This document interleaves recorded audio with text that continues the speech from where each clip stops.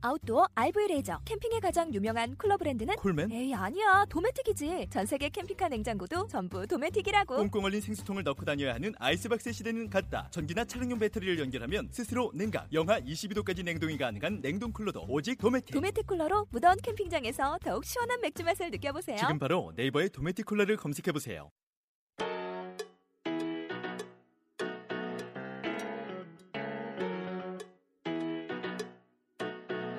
20대 오덕들의 병맛스러운 애니메이션 이야기 애니타운 쭈에라.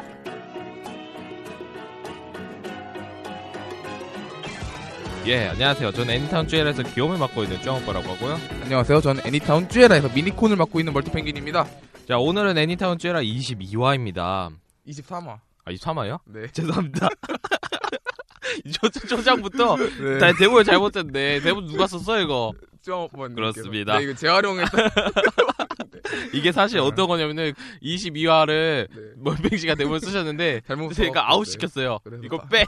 이거는 23화에 넣자. 그리고 그래가지고 자신이 쓰기 싫어서 제 걸 재활용했는데 맞습니다. 복붙했어요, 복붙. 네, 딱 들켰네요. 그래서 네. 복사 붙여붙기 한 흔적이 대본에 바로 들어갑니다. 자, 어쨌든 쭈에라 23화고요. 네. 23화가 업로드되는 날이 12월 27일. 네. 즉 12월의 마지막 주입니다. 마지막 주. 네. 시간 참 빨리 가네요. 근데 이 대본의 문제점이 뭐냐면은 네. 우리가 그때 22화를 했을 때는 네. 뭔 얘기를 했냐면 초반에 네. 이가 막 많이 들어간다는 12월 22일이고 뭐지 20일날 올라온다? 네. 그런 얘기를 했잖아요. 네. 이렇게 날짜 노름을 네. 언제까지 해야 될까요, 저희가? 이번 화까지만 될 것 같습니다. 다음 화에는 저희가 24화입니다. 24화가 업로드된 날이 1월 4일인가 그렇습니다. 2 곱하기 2는 4. 야, 진짜 1월 4일이야 근데. 아 진짜요? 몰라 하여튼. 자, 그러네요. 이제 곧 2015년인데 2015년 앞으로 애니메이션 취미에 대해서 남다른 계획 또는 우리 쭈에라를 위해 앞으로의 각오 뭐 이런 게 있을까요? 아 2015년이 돼서 네, 아주 준비한 멘트. 아 2015년이 돼서. 네. 네네네. 애니메이션 취미와 쭈에라 모두에 해당되는 그런 각오와 네. 계획인데 네. 성우다방을 하니까 네. 이런 생각을 하게 됐거든요. 성우를 만나서 결혼을 하겠다. 아니요 그런 게 아니라 맞는 것 같은데. 아니에요. 알겠어. 덥네. 그래서 네. 성우다방을 하면서 느끼게 된 건데 내가 많이 부족하다를 느껴서 아닙니다. 2015년에는 네네. 또 그 말로 할 때 네. 상당히 추상적이더라고요. 목 듣는 걸 느끼는 걸 그대로 말한다는 게. 그래서 가능한 2015년에는 많이 듣고 얘기하면 훨씬 낫잖아요. 그렇죠. 그래서 많은 목소리를 많이 접해보는 게 남다른 계획입니다. 그렇군요. 제 목소리는 어떤가요? 평범합니다. 성우는 못해요 근데. 왜요? 네? 성우 저 나오고 싶습니다. 아 그렇습니까? 저도 나도 성우다의 그런 네. 성우로서 참여를 하고 있는데요. 네. 지금 제 목소리를 까시는 겁니까? 아니 까는 게 아니라 네. 평범하다고 말씀드려요. 와, 저 표정 봐. 씨. 감독인 줄 알았어. 나는 지금 표정이 네. 내가 감독이면 넌 캐스팅 안 해 이 새끼야 하는 표정이야 지금. 캐스팅 해드릴게요. 됐어요. 내가 안 해요. 지나가는 당신 행위 작품 아니에요. 내가 안 한다고. 정육점. 당신 작품 19금인 거 내가 다 알아. 원래 안 하려고 그렇구나. 그랬어. 네. 그래서 네. 제 각오는 그렇고 쭈앙 씨는 어떠신가요? 저요? 네. 2015년이 되면 네. 남다른 애니메이션에 대한 계획이나 각오 등이 있나요? 군대를 갈 생각입니다. 이게 뭔 소리야? 이제 청취자분들이 네네. 또 아니에요. 아직 안 가고요. 네. 저는 이빨을 죄송합니다. 자, 이빨 까지지 마시고 네네. 이빨을 뺄 생각이 전혀 없고 네. 2015년 아마도 화별 리뷰 네. 지금 한 2개 정도 쓰고 있는데 네. 화별 리뷰 좀 늘려볼 생각이에요. 지금 쓰는 게 아마기 브릴리언트 파크랑 그건 이제 끝냈어요. 끝났나요? 아니요. 네. 제가 제 리뷰를 끝냈어요. 한 7화까지 올리고 네. 그다음부터 안 올릴 거예요. 그리고 페이트 페이지래. 페스나 페스나. 리메이크 지금 UBW 그거 올리고 있는데 네. 지금 그래서 거의 올리고 있는 게 한 개예요. 아니 처음에 4분기 시작할 때만 해도 예. 매직 카이토를 하겠네 월드 트리거를 하겠네 자, 찌에라 블로그에는 전자상가 서동 아가씨를 하겠네 했는데 하나도 지켜지는 게 없네요 아주. 죄송합니다. 2015년은 기대는 되는 건가요? 아니요. 기대는 많이 하지 마세요. 네. 제 자신을 믿을 수가 없어요. 지금 솔직히 얘기하면 페이트 제로 네. 그 리뷰도 하나 빼먹었어요. 파란가? 나이트. 파란가? 네. 하여튼 빼먹었는데 네. 제가 그래서 리뷰를 그 화별 리뷰를 시작하고 나서 네. 화별 리뷰를 정상적으로 다 쓴 게 네. 제로에서 형만 4기 빼고는 없어요. 그런가요? 근데 네. 다 막 아빠만 이런 것도 하다가 네. 끄고 하다가 접고 왜냐면 그 애니메이션이 새벽에 나오니까 너무 힘들어. 하지만 밤낮이 바뀐 지금 붙여서 저는 할 수 있습니다. 네. 그래서 한 5개 정도를 아, 생각하고 있습니다. 네, 구차한 변명. 네. 네. 닥치고 지으시고. 닥치고 아, 있겠습니다. 근데 사실 쭈앙오빠님이 쓰는 리뷰가 네. 가장 보기 좋습니다. 해외 리뷰. 그러니까 무슨 소리예요? 많이 써주세요. 멍치네. 아, 알겠습니다. 뻥이든 아니든 그거는 쭈앙오빠님이 네. 판단할 게 아니에요. 들으시는 입장에서 네. 뭐 알아서 판단하시는데 네. 전 그렇게 생각합니다. 그럼 뭐 네. 나나야 나 이런 분들 까시는 거예요? 좀 까도 돼요. 저 블로그 안 해요. 그 사람 얼마나 대단한 사람이라고. 죄송합니다. 알겠습니다. 정말 네. 죄송합니다. 알겠습니다. 네. 자, 이제 4분기 신작 애니메이션도 막바지를 향해 가고 있습니다. 슬슬 1월 신작 애니메이션 어떤 애니가 있는지 확인해야 될 것 같은데요. 쭈앙씨 봐두신 거 있나요? 제가 아까도 말씀드린 것처럼 네. 그 화별 리뷰도 제가 또 써야 되지 않겠습니까? 네. 그래가지고 뭐 조금 찾아보긴 했는데요. 네. 어떤 걸 봐야 될지 진짜 고민이 됩니다.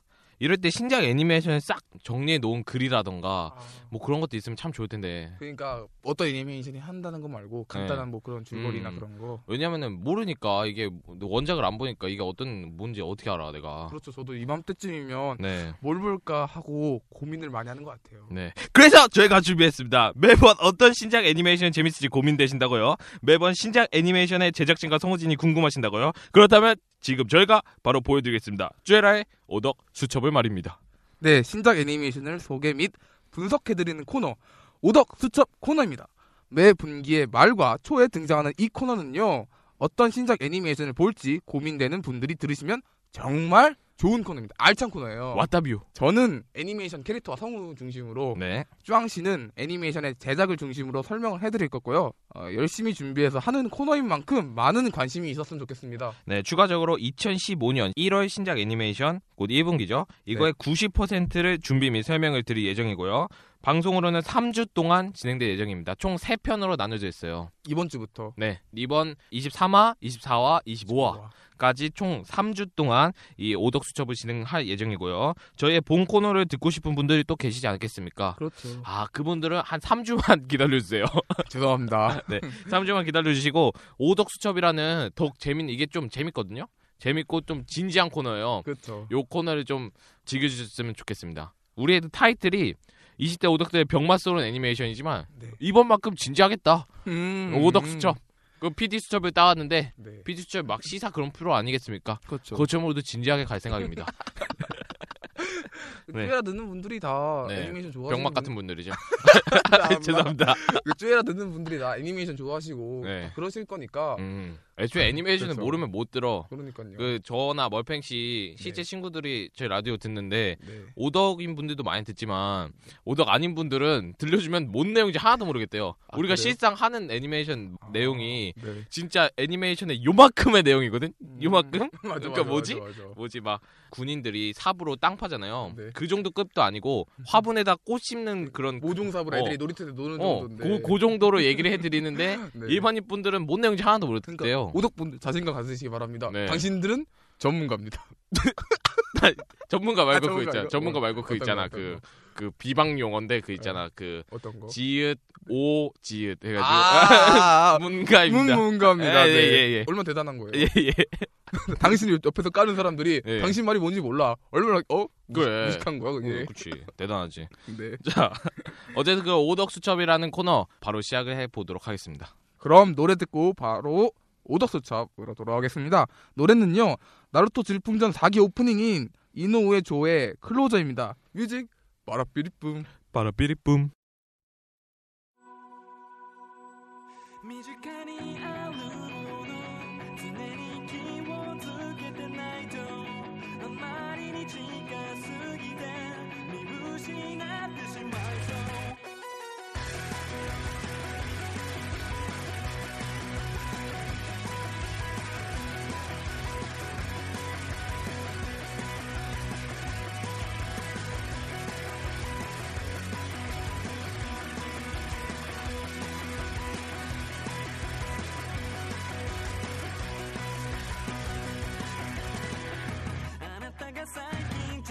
現した幸せは一体何ですか恵まれすぎていて思い出せないかも今ここにいること息をしていることただそれだけのこと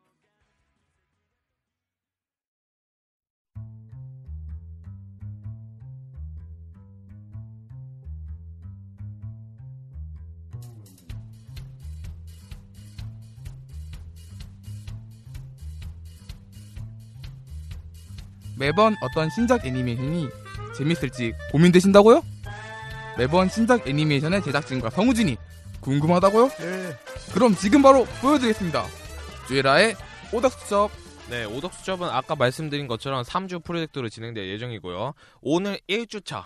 1주차. 오늘 1주차 방송에서는 테일즈 오브 제스티리아, 그리고 츠키모노가타리, 탐정가극 밀키홈즈td, 그리고 오늘부터 실령님 2기, 그리고 앱솔루트 듀오, 유리쿠마 아라시, 아이돌 마스터 신데렐라, 총학무진의 파프닐, 혈액형군 2기에 대해서 설명해드릴 예정입니다. 총 9개의 작품입니다. 네, 9개 작품. 네.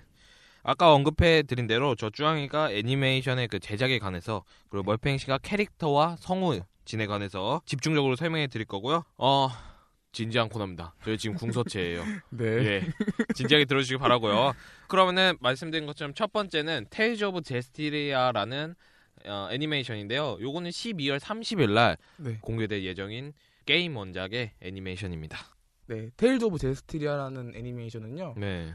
20주년 게임 기념으로 만든 게임 홍보용 OVA 한 편이거든요. 네. 근데 게임 자체의 스케일을 보자면 20분짜리 짧은 OVA는 될 것 같지 않고 40분짜리 조금 긴 OVA가 될 것 같은데 좀 길게. 네, 천족과 여행을 다니는 그런 내용인데 네. 그런 거에 대해 간략한 배경 설명과 각 캐릭터의 성격, 모습이나 특징 또는 속성을 쓰더라고요. 거기서 마법 같은 걸 쓰나 봐요. 그래서 그런 거에 대한 어필을 짤막하게 보여줬죠 싶습니다. 그리고 뭐 같이 게임 하자는 그런 취지로 같이 여행 가지 않을래? 뭐 이런 식의 엔딩을 보여줄 것 같습니다. 그런 것 같네요. 네. 이 지금 멀팽씨가 저희 그 글을 보면은 네.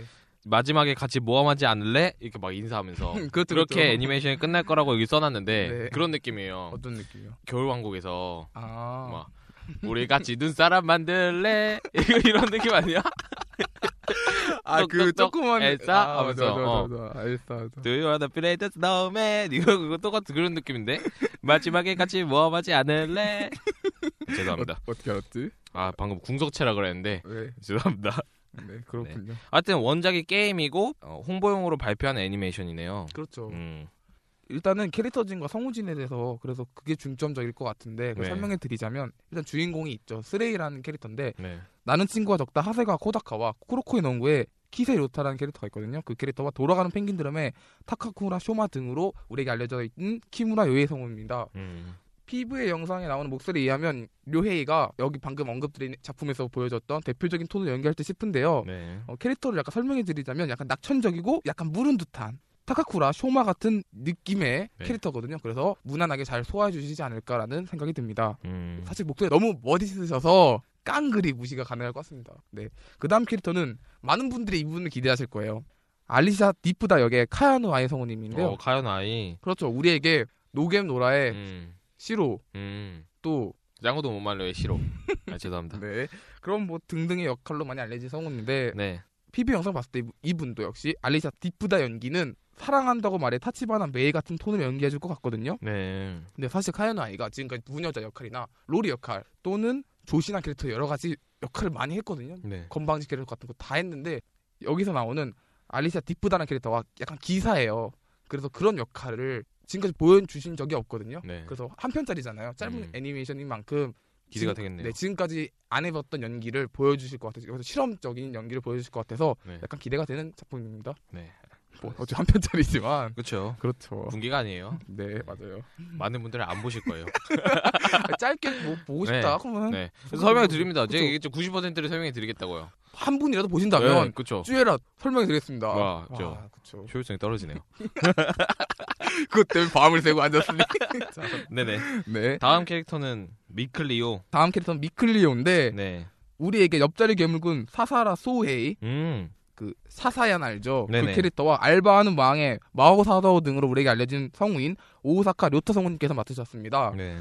이번 작품에서는 그 방금 언급드린 캐릭터들은 약간 가벼운 캐릭터잖아요. 맞아. 그런 가벼운 캐릭터들을 주로 하셨는데 미클리오라는 캐릭터 보면 약간 냉정하고 무뚝뚝한 캐릭터예요. 딱 봐도 이름 봐도 네. 미클리오 진짜 묵뚝하게 보여. 그렇죠. 차갑고. 주인공 쓰레이의 친구인데 네. 쓰레이는 약간 낙천적이고 막 그러잖아요. 그래서 이런 주인공한테 제재를 걸어줄 수 있는 그런 캐릭터라는 느낌이 강해요. 그러네요. 네, 그래서 평소에 보여주시지 않았던 연기를 보여줄 것 같고 네. 그래서 약간 기대가 됩니다. 근데 옆자리 괴물군 보면 사사안이 가끔씩 그런 냉정한 면이 나오잖아요. 아 맞아요. 그래서 이번에도 역시 그런 면을 네. 보여줄 것 같아요. 이름값 하신 금의 연기를 보여줄 것 같습니다. 그리고 그다음 에드나라는 캐릭터인데 네. 상당히 건방진 캐릭터가 될 것 같습니다. 에드나라는 캐릭터가 네.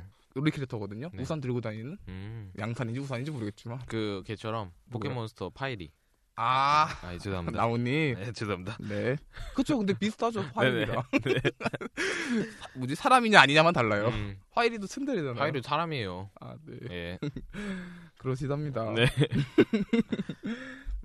나는 친구가 적다. 시구마 리카와 다커덴 블랙 인 같은 캐릭터를 알려진 후쿠의 미사토 성우님인데요. 네. 이 두 작품을 딱 들어봐도 상당히 갭이 큰 애니메이션이잖아요. 그러네요. 그런 저희가. 역할이잖아요. 네. 갭이 큰 애니메이션이 아니라 그냥 그런 역할을 맡으셨는데 네. 이번에도 역시 평소에 보여주지 않으셨던 지금까지 보여주지 않으셨던 연기가 될 것 같습니다. 네. 상당히 건방진 캐릭터. 그런데 제가 찾아본 바로 의하면 이런 연기를 약간 비슷한 연기를 하신 적이 있더라고요. 그 히다마리 스케치의 나치메라는 역할인데 이런 캐릭터 약간 좀 부끄러움 타지만 약간 친친거리는 느낌이 강한 캐릭터거든요. 그래서 좀 더 강한 친친이지만 그래도 또 괜찮은 연기가 되지 않을까. 워낙 이인이랑 시구마리카 정말 대단한, 저는 정말 쇼크를 먹었기 때문에 이 캐릭터의 두 개가 같은 성우라는 거에 의해서. 네네. 네. 그냥 시구마 리카라는 캐릭터한테 그 충격을 받으신 거 아니에요? 미친 년 때문에. 죄송합니다. 미친년이요. 네. 저희 크리스마스 특집에 했었잖아요. 네. 그때 성우의 위대함을 다시 새삼스럽게 깨달았던. 아니에요. 우리가 더 잘했어요. 그럼. 그래서 성우의 위대함이야. 우리가 성우를 했으면 더 잘 나왔지 애니가. 그렇지. 그래서 그렇게 네네. 다론토스가. 네. 다음 캐릭터는 어떤 캐릭터죠? 다음 캐릭터는 라일라는 캐릭터인데 네. 우리에게 하야테처럼의 사기노미야 이즈미로 기억되는 마츠키 미유 성우입니다. 네. 원래 목소리 자체가 느긋느긋 나긋나긋하고 공주님 역할에 잘 어울리세요. 최근에 봤던 히다마리 스케치 요시노 선생님으로도 많이 알려져 있거든요. 네네. 그래서 상당히 좋아하는 목소리인데 네. 느긋느긋 나긋나긋하고 그래서 상당히 좋아하는 목소리인데 지금까지 그런 길게 늘어지는 나긋나긋한 만큼 길게 늘어지는 연기를 많이 보여주셨는데 라일라라는 캐릭터는 그런 면은 잠깐 없는 것 같더라고요. 그래서 약간 조금 다른 하여튼 비슷한 연기가 될 것 같습니다. 네네. 어쨌든 이 성우 마츠키 미유 성우를 다시 만나게 돼서 정말 기쁩니다. 네. 굉장히 기쁩니다. 히다마리를 보고 만나니까 감회스럽더라고요. 그렇군요. 진짜 만난 줄 알겠어 누가 들으면. 그러니까. 예. 난 목소리 들으면서 내가 만났다 생각해요. 훌륭하십니다. 네. 역시. 그녀와 만났다. 네. 테일즈 오브 제스티리아라는 세상에서. 알겠습니다. 네. 또 진행해 주시죠. 이 테일즈 오브 제스티리아가 네. 1분이 아니라 한 편짜리인데. 한 편짜리예요. 네. 이렇게 많은 시간 들이시면 안 됩니다. 다음 성으로 끝내는 게 나을 것 같아요. 제 생각에도. 네네. 다음 캐릭터는 데젤이라는 캐릭터인데 네. 이 캐릭터는 오노 다이스케님이 맡으셨고 역시 오노 다이스케님의 굵은 목소리 조조의 기묘한 3부 주인공인 쿠조 조타로나 워킹 사토준 같은 목소리가 되실 것 같은데 워낙 연기가 뛰어나서 더 이상 말할 필요가 없을 것 같습니다. 아니 내가 빨리 끝내라고 했다고 해서 네. 말을 빨리 하시라는 편이 아니잖아요. 그렇죠. 예. 그리고 두 캐릭터만 더 할게요. 저희 그만 예. 하면 되니까. 네네. 네. 이미 시작한 거. 네. 그 다음 캐릭터는 자비다라는 캐릭터인데 성우는 치다 켄지로입니다. 근데 제가 이 성우를 별로 만나보지 못했거든요. 네네. 그래서 성우의 평가를 내리지 못하겠지만 예. 솔직합니다. 일본에 사시나 봐요, 멀팽 씨는. 한국에서 그를 만났다. 예. 테일즈 오브 데스테리아라는 세상에서. 네네, 알겠습니다. 피부 영상을 봤을 때는 굉장히 저돌적이고 남자다울 것 같은 목소리시고 또 그런 연기가 될 것 같습니다. 캐릭터 자체가 그러니까. 이름이 자비다. 네, 자비다. 자비로우신 캐릭터인 것 같네요. This is 자비. 예. This is 자비. This is 자비. 이것이 자비다. 네. 예. 이제 마지막 캐릭터인데 네. 로제라는 캐릭터입니다. 월드 펭귄의 10월달에 추천 성우였나 11월달에 추천 성우였나요? 바로 코마츠 미카코가 맡으셨는데 네. 로제라는 캐릭터 약간 설명해 드리면 새침하지만 마음이 여린 약간 민폐녀가 될 법한 캐릭터입니다. 근데 지금까지 코마츠 미카코가 여장부 같은 캐릭터를 많이 맡아오셨고 민폐전을 많이 맡아오지 않은 또 새로운 연기가 될 것 같아서 네. 내심 카야노아이처럼 네. 약간 실험적인 연기가 되지 않을까라는 생각을 해봅니다. 아. 네. 여기까지 테일즈 오브 제스티리아에 대한 설명이었고요. 이 테일즈 오브 제스티리아가 네. 그 게임 홍보용 말고 네. 그 분기 애니메이션에 나올 가능성이 어느 정도 될까요? 그건 상당히 희박하다 봅니다. 아 진짜요? 그래도 이 지금 그 성우진이 굉장히 좋은데 네. 이게 지금 애니메이션을 기획하고 성우진이 이렇게 짠 거 아닙니까 혹시? 저도 그러길 바라는데요. 누가들 감독 인터뷰한 줄 알겠어. 이거 성우진이 왜 이렇게 빵빵하게 내신 겁니까 지금? 게임인 만큼 네. 성우진을 빡빡하게 넣는 애니메이션을 만들 생각은 없으신 겁니까 지금? 20주년 작품이잖아요. 네네. 그 전에 애니메이션을 내지 않았다는 거는 네. 애니메이션을 낼 생각은 그렇게 크지 않아 보입니다. 아 그렇군요. 네. 만약에 애니메이션이 나온다고 생각하면은 네. 전 안 볼 생각입니다. 네. 네. 저도요. 그건 아니고 저는 네. 약간 보지 않을까라는 생각이 드는. 그러니까 보지 않을까. 보지 않을까. 그래, 볼지 모릅니다. 보지 않을까라는 생각을. 네. 그러니까 보지 않는다는 못하지만. 얘기죠, 그렇죠? 자, 네, 그런 네. 지금까지 짧은 1화짜리 OVA로 나올 그런 애니메이션이지만 네. 장황하게 설명해드렸고요. 네. 네, 여기까지. 네. 테일즈 보실 분들은 보시고 네. 안 보실 분들은 보세요. 자, 테일즈 오브 제스티리아에 대한 설명을 이것으로 마치고요. 자, 다음은 츠키모노가타리입니다. 츠키모노가타리. 제가 상당히 기대를 하고 있는 작품이에요. 그렇군요. 네네. 츠키모노가타리의 원작은요, 니시오 이신의 이야기 시리즈의 파이널 시리즈라는 편이 또 있어요. 네. 이 파이널 시리즈의 첫 번째 작품입니다. 자, 파이널 시리즈의 1탄으로서 장대한 이야기를 풀어가기보다는 떡밥을 우수수 뿌리는 느낌의 소설이었고요. 네. 츠키모노가타리가 빙의 이야기, 이 츠키모노라는 뜻이 빙이라는 뜻이 있대요. 그러니까 원래 직역을 하자면 빙인데 일본어로 네네네. 츠키모노. 츠키모노가 츠키고 왜 바케모노가타리는 바케모노가 괴물이잖아요. 그래서 괴물이죠. 괴물 이야기 불리는 것처럼 츠키모노가 빙이라는 뜻이 있어서 빙의 이야기라고 주로 불리는데 이 소설을 읽어보면은 빙의의 내용보다는 약간 뭔가 홀리는 또는 기대는 이런 내용의 소설이거든요. 이 츠키모노가 또 빙의 말고도 홀리는 빙의가 홀리는 그런 거잖아요. 네. 또 기대는 이런 뜻도 있기 때문에 빙의 이야기보다는 뭐 홀린 이야기 홀린 이야기. 또는 기대는 이야기 기대는 이야기. 의 제목을 생각하면서 니시오 이신이 정한 것으로 보이고요. 이렇게 생각하는 이유는 방금 말씀드린 것처럼 이 소설의 내용이 뭔가 홀리고 기대하는 이런 내용 때문인데 아라가기 코요미라는 남주가 네. 흡혈귀화가 점점 심해지면서 이제 흡혈귀의 힘에 기울이면은 아라라기가 완전히 흡혈귀가 될 수 있단 말이에요. 네. 그래가지고 더 이상 흡혈귀 힘에 기대지 않겠다는 의지가 담겨있는 내용이거든요. 네. 그래가지고 흡혈귀의 힘에 더 이상 기대지 않겠다. 기대지 또는, 않겠다. 기대지 않겠다. 근데 왜 제목을 기대는 건가요? 그러니까 기대지 않겠다는 기대지 의지가 않겠다. 담겨있으니까 이제는 기댔고 이제 기대지 않겠다. 뭔 말이죠? 저도 모르겠습니다. 네. 어쨌든 그거 아니면은 이제 흡혈귀에 내가 힘에 홀렸다. 아, 왜냐면 지금까지 계속 흡혈귀의 힘을 의지했으니까 네. 홀렸다 정도를 생각하고 테일즈 오브처럼 네. 다시 저도 니시오 이신을 거 만나러 가야겠군요. 고고. 테일즈 오브 제스티리아. 일본에 사시나 봐요. 네. 예. 니시오 이신을 만나다. 네네. 니시오 이신을 만나다. 그래서 원작의 포인트를 살짝 보시면요. 네. 첫 번째 뭐냐면 아라가기 코요미와 치키의 목욕신이 있습니다. 목욕신 막 서로 왜냐면은 그렇죠. 이게 뭐냐면은 네. 카렌이 목욕물을 데워놓으라고 해요. 네. 그래가지고 아라가기 코요미가 내가 오빠지만은 카렌에 의해서 목욕물을 데워주겠다 하고 목욕물을 데웠는데 목욕물 데우는 보니까 자기도 씻고 싶은 거야. 그래서 자기가 들어갔어요. 근데 그 참에 치키도 씻고 싶은 거야. 그래서 같이 씻어요. 그래서 진짜요? 둘이 막 싸우는데 누가 먼저 씻을까 싸우다가 같이 씻자. 그럼 치키가 같이 씻자 해가지고 둘이 같이 씻습니다. 그 카렌한테 그다음 네. 맞는 신이 겁나 욕 먹고 쳐맞죠. 맞아. 그 씬이 있었고요. 네. 또 아라라기 코요미가 인형을 뽑는 씬이 있어요. 그 네. 씬도 있고 또 오노노키의 코요미의 발을 빠는 이렇게 이번엔 발이다. 네. 그러니까 발을 이렇게 빻는 게 아니라 빨아요. 쪽쪽 페로페로. 페로페로 이렇게 빠는 그런 씬이 있어요. 네. 그 씬을 제가 굉장히 기대를 하고 있고요. 네. 근데 아쉽게도 뭐가 있냐면은 네. 애니를 보라고 PB 공개하잖아요. 그래서 안 거야 얘네들도. 네.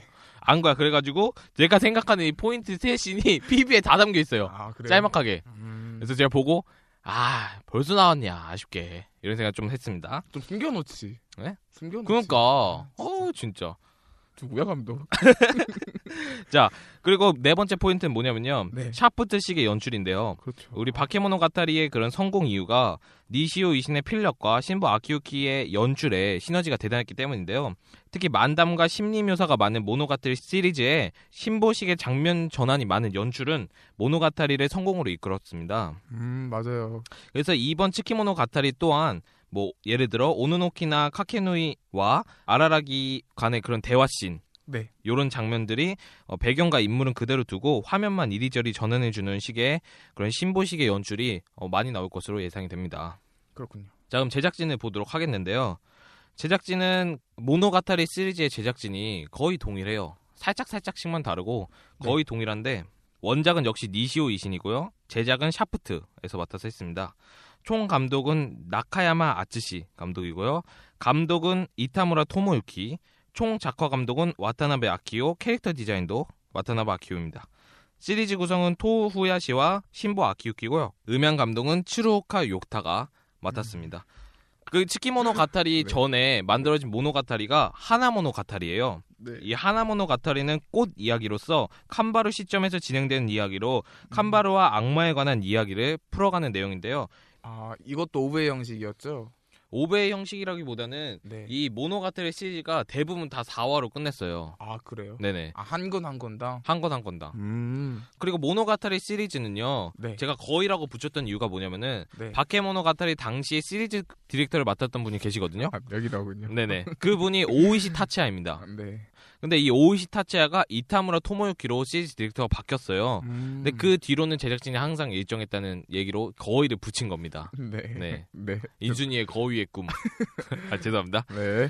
자, 이 시리즈 디렉터가 왜 바뀌었냐면은 이 전 시리즈 디렉터였던 오이시 타치야가 실사 연출을 굉장히 많이 넣어요. 그래서 바케모노가타리 보시면은 실사 막 고등어라든지 이런 게 굉장히 많이 나오거든요. 이분이 히다마리 스케치도 하셨나봐요. 네, 맞아요. 히다마리 그래요? 스케치 참여하셨어요. 그래서 실사, 샤프트는 특히 실사 연출 좀 좋아하거든요. 맞아요. 그래서 이 시리즈 디렉터 이분이 네. 실사 연출을 많이 하셔가지고 네. 바뀌었어요. 왜냐면 요거 좀 먹었거든요. 맞아. 실사를 왜 자꾸 넣냐 애니메이션에. 나도 그 사람 지금 네. 이를 갈고 있어요. 이까지 가진 마세요. 예. 이분도 맞아요. 그 좋은 연출을 생각하면서 만드신 거 아닙니까? 칭찬해 주셔야 돼요. 그러니까 이 갈면 소음도 들리고 네. 자제하도록 하겠습니다. 알겠습니다. 뭔 소리야? 그래가지고 팬들한테 욕을 좀 먹으니까 이분이 그런 그 이타무라 토모유키로 제작진이 바뀌었는데 시리즈 디렉터가 바뀌었는데요. 네. 그럼에도 불구하고 바케모노가타리가 모노가타리 시리즈 중에서 가장 잘 됐어요. 실사 넣은 걸. 네, 이게 약간 좀 모순이에요. 그러니까 실사가 많이 나왔던 바케모노가타리가 제일 잘 됐어요. 많이 차이 나나요? 많이 차이 나죠. 진짜요? 네, 많이 차이 나고 근데 어차피 바케모노가타리가 첫 애니메이션이잖아요. 네. 아까도 말씀드린 것처럼 신보의 연출과 니시오 이신의 만담이 딱 어우러졌던 게 바케모노가타리가 제일 잘 어울려졌거든요. 네. 그리고 첫 작품이라는 면에 있어서 판매율이 높은 건데 그래도 약간의 어쨌든 모순이라는 겁니다. 모순. 그렇겠네요. 어쨌든 시리즈 구조가 바뀌었지만 욕을 많이 먹어서 바뀌었지만 네. 이때가 가장 잘 팔렸다. 네. 라는 이야기를 제가 드린 거고요. 네. 자, 그럼 제작사에 대해서 보겠는데요. 제작사는 샤프트입니다. 샤프트. 샤프트는 지금 현재 일본계에서 가장 잘 나가는 애니 제작사예요. 그래서 뭐 굳이 저보다 뭐 다른 분들이 더 잘 아실 것 같고 굳이 설명을 드리지 않는데요. 샤프트에 관한 자세한 설명을 듣고 싶으면 우리 쭈에라 7화를 보시면은 그때 쭈앙 선생의 3교시 4교시 애니 시간인가? 4교시 애니 시간. 네, 거기서 샤프트를 했습니다. 네. 한 반 정도 했어요. 맞아요. 네, 한 그 2분의 샤프트가 가장 암울했던 시절에 암울했던 시절에 대해서 제가 얘기했거든요. 그거를 참고해 주시면 고맙겠습니다. 자, 그리고 샤프트의 이번 분기에 대해서 얘기해 드리면요. 이 네. 츠키모노가타리가요. 그 4화 일괄 방영이에요. 그러니까 4화인데 이거를 극장판 형식처럼 한 번에 방영을 하는 거예요. 진짜. 4화를 한 번에. 이어서. 이게 하나모노가타리 때도 그랬거든요. 그래서 극장판처럼 4화를 묶어서 하나로 내보내는 거예요. 좋네요. 그게 그렇죠. 그래서 한 번에 딱 볼 수 있는 거죠. 네. 그것처럼 이거 츠키모노가타리도 그런 식으로 나올 거라고 얘기를 했기 때문에 샤프트가 이번 2015년 1월에서 분기 애니메이션에서는 아마도 행복 그래비티를 또 하거든요. 그거에 좀 더 주력할 것 같습니다. 요거는 이제 극장판 형식으로 쫙 한 번에 해주고 그 다음에 이제 행복 그래비티를 좀 밀 것 같아요. 그렇군요. 네, 샤프트의 최근 주요 3작품의 판매량을 보자면요. 이 판매량이라는 게 여러 가지 그런 갈래가 많아요. 예를 들면은 평균적인 판매량도 될 수 있고 아니면 초의 판매량. 그래서 판매량을 보는 표가 굉장히 많아요. 그러니까 예를 들어 판매량 순위를 봤을 때 그러니까 이런 표들이 있어요.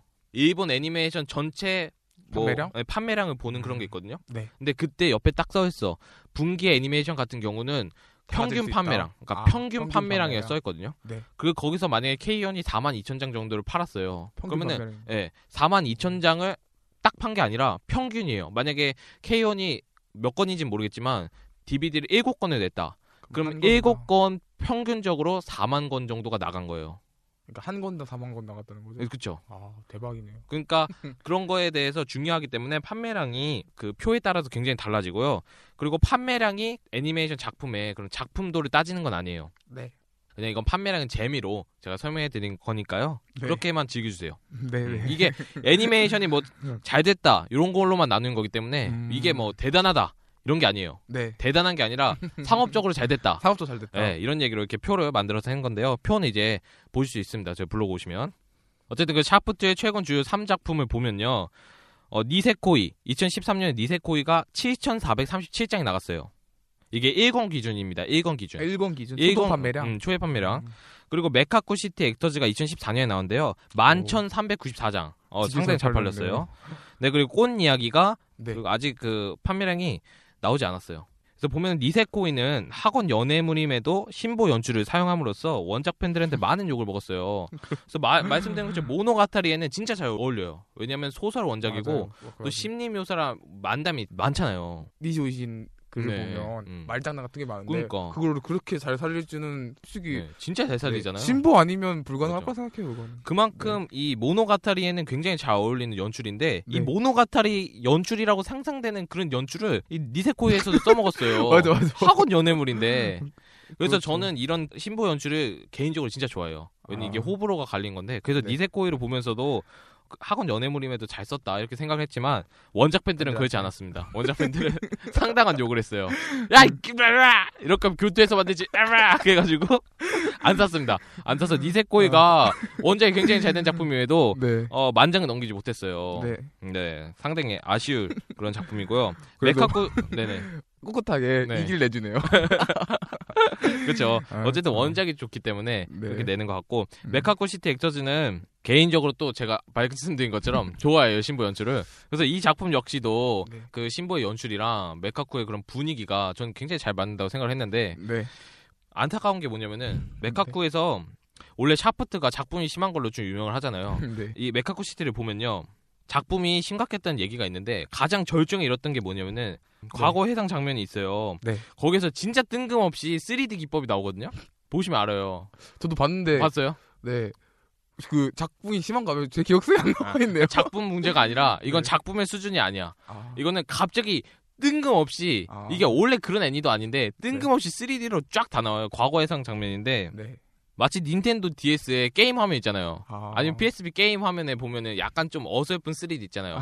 3D 잘한 것도 아니야. 네. 되게 어설퍼. 그런 3D로 갑자기 그 화면에 그런 연출을 썼는데 네. 이게 상당히 엄청난 파장을 일으켰어요. 저 구리다고. 네, 특히 일본 팬들이 막 네. 미쳤냐고. 좋은 쪽이 아니라 나쁜 쪽으로. 아주 나쁜 쪽으로. 아주 나쁜 쪽으로. 그래서 얘네가 무슨 생각으로 이렇게 만든지 모르겠는데 하여튼 이걸 했다가 네. 엄청나게 욕을 먹어요. 미친 듯이 욕을 먹고 네. BD판에서는 네. 딱 꽂혔어요. 아예 들어 갈아엎었어 아예. 아, 그걸 아예 갈아엎었어. 원래 하던 그 작가 스타일대로 완전 갈아엎었어요. 아, 진짜요? 예. 그러니까 이걸 왜 했는지 모르겠어. 음. 그 샤프트가 말씀드린 것처럼 작품도 심하고 이런 쓸데없는 짓을 많이 해서 DB가 좀 늦게 나와요. 원래 아, 그래요? 수정할 게 많으니까. 그렇군요. 그래서 이 꽃 이야기가 방금 제가 아직 안 나온 아직 안 이유가- 나왔다는 얘기를 했는데 네. 지금 아직 수정하고 있을 거예요.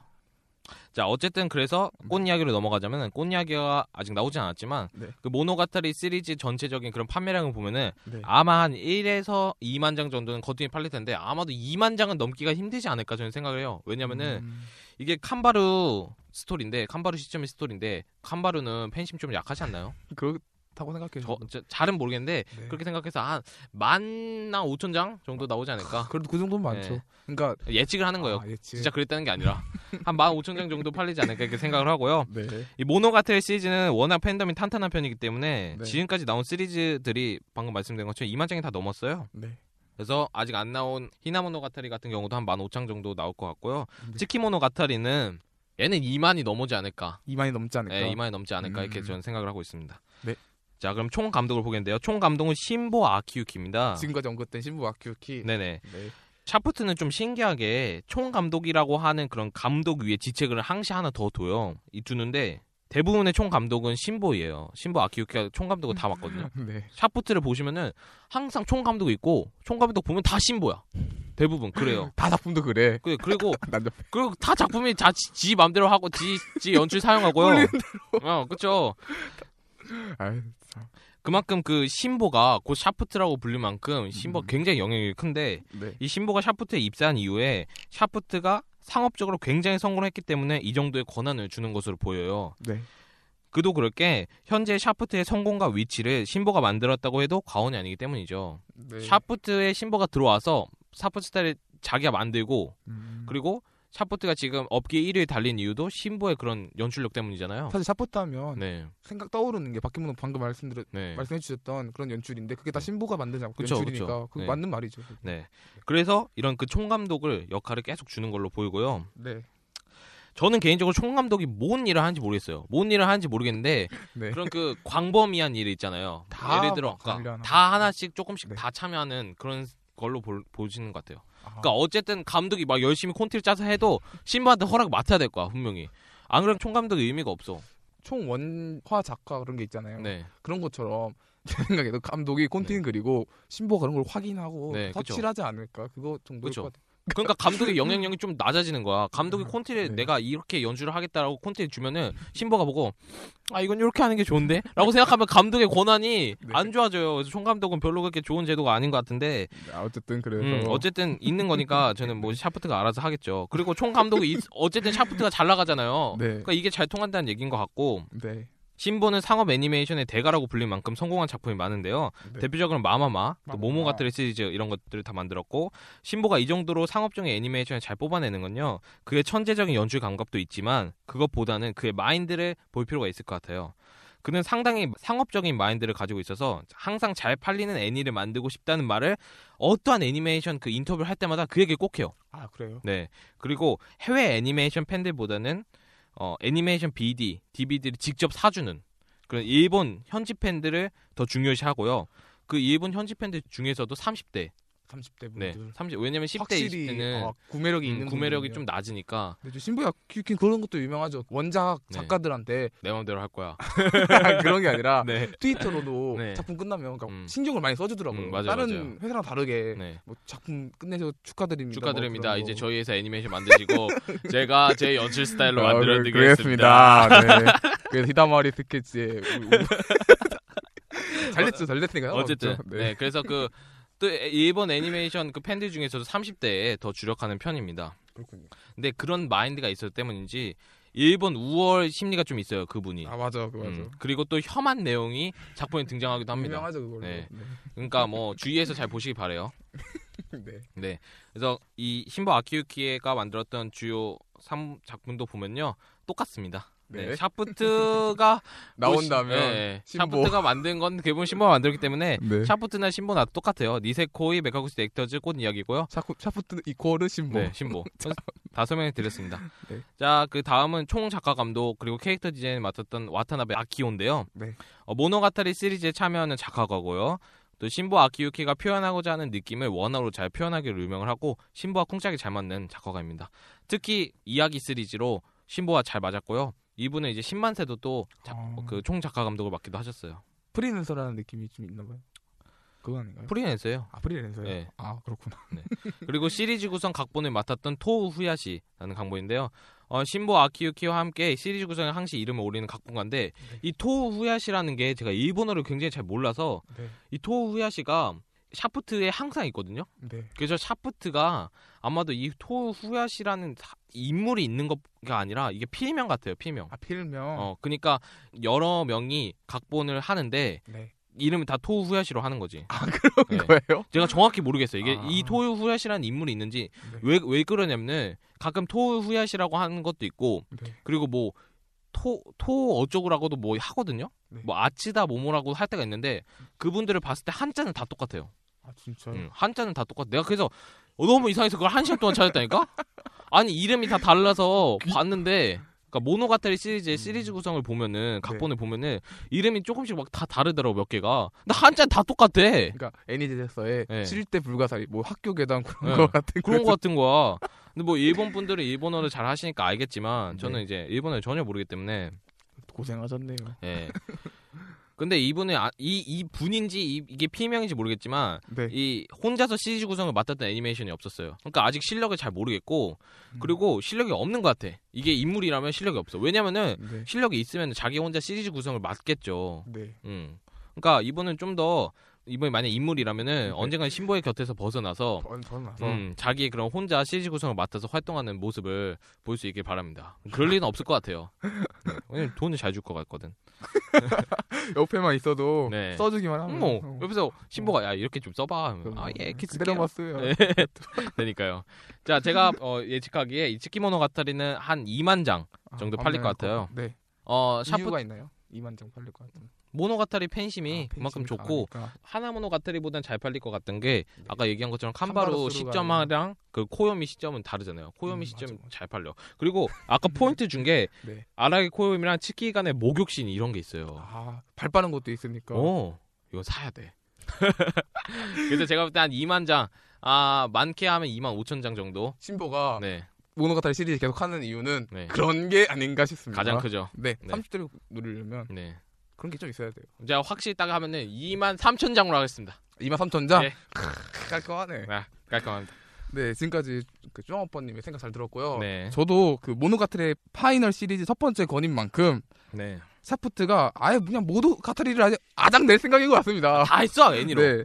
마지막 시리즈를 위해 중간에 짜잘한 시리즈 있잖아요. 방금 했던 하나가타리, 꽃 이야기나 이번에 츠키모노가타리, 빙의 이야기 같은 거는 오브의 형태로 계속 이 얘기를 진행 중인 것 같은데요. 이번에도 오브의 4부작인 만큼 하나모노가타리와 비슷한 속도 전개해줄 것 같아서 뭐 별 다를 거 없고 또 샤프트, 쭈앙오빠님 설명해 주셨던 그런 연출이 또 돋보이는 애니메이션이 될 것 같습니다. 성우를 얘기하기 전에 캐스팅에 대해서 좀 약간 얘기해 보자면 모노가타리 기존 작가답게 음향 감독인 츠루오카 요타의 그 성우 캐스팅이 정말 좋은 성우 캐스팅을 보여주셨는데 특히 카케누 요주루 캐릭터의 시라이시 요코라는 캐스팅은 정말 감탄을 자아냈습니다. 바로 캐릭터 설명해 드리자면 신캐릭터 위주로 설명해 드릴게요. 카케누 요주루 방금 말했던 시라이시 요코 성우님 맡으셨는데 일단 시라이시 요코 성우님은 우리에게 하야테처럼이나 아마기 브릴리언트 마카롱 등으로 잘 알려진 성우인데요.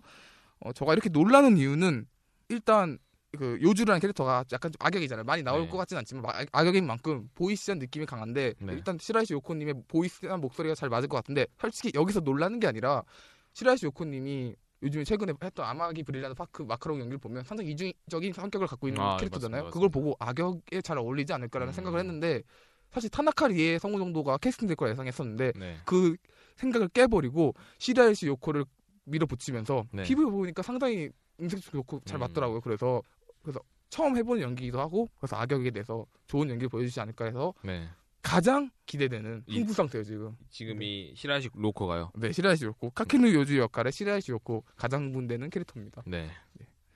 그리고 그 다음 캐릭터인 오노노키 요츠기 캐릭터인데 카케누이 요주로 방금 얘기했던 캐릭터 식신이라고 하는데 성우는 하야미 사오리인데 일단 이 캐릭터에 대해서 설명드리면 무표정 얼굴의 특징이고 또 건방진 모습도 있다고 합니다. 근데 이 하야미 사오리가 이미 내 여동생이 이렇게 귀여울 리가 없어 아라라기 아야세나 내 청춘 코미디는 역시 잘못됐다에 유키노라는 캐릭터에서 건방진 모습도 보여줬고 또 약간 얀데리적인 모습도 있잖아요.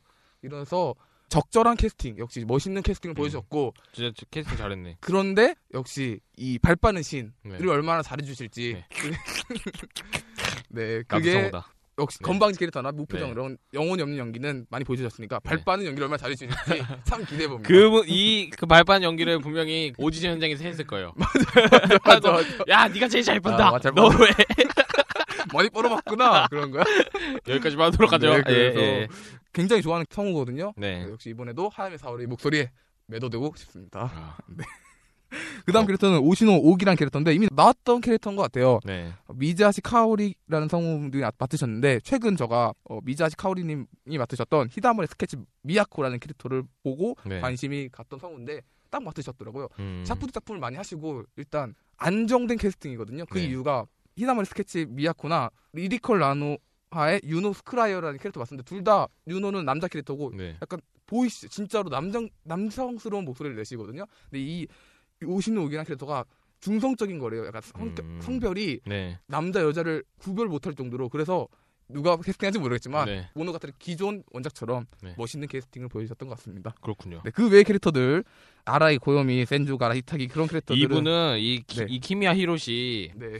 얘는 그 해리포터 그 배우였던 네. 그 다니엘 레드크래프 그 수준이에요 지금. 그런가요? 그 수준이야. 아라가 고요미는 이거 네. 지금 네. 물론 카미야 히로시가 네. 다른 작품도 많이 했지만 이 모노가타리 시리즈로 계속 울고 먹고 있어요 지금. 예. 그렇죠. 네. 그래도 뭐 해리포터 그 다니엘 그분도 해리포터로 계속 울고 먹었잖아요. 그러니까 그 급이에요 지금. 그렇네요. 이분. 뭐 어쨌든 그래서 이런 네. 여러 성우분들, 네. 네, 카미야 히로시나 사이토치와 기존 성우분들의 네. 훌륭한 연기력 별반 다를 것 같지 않아서 네. 언급은 안 하겠습니다. 이분도 잘 나오진 않아요. 그렇죠. 그나마 쳐주면 이제 사카모토 마야야 오시노 시노부 성우가 좀 나올 것 같네요. 그렇네요. 네. 그렇죠. 음.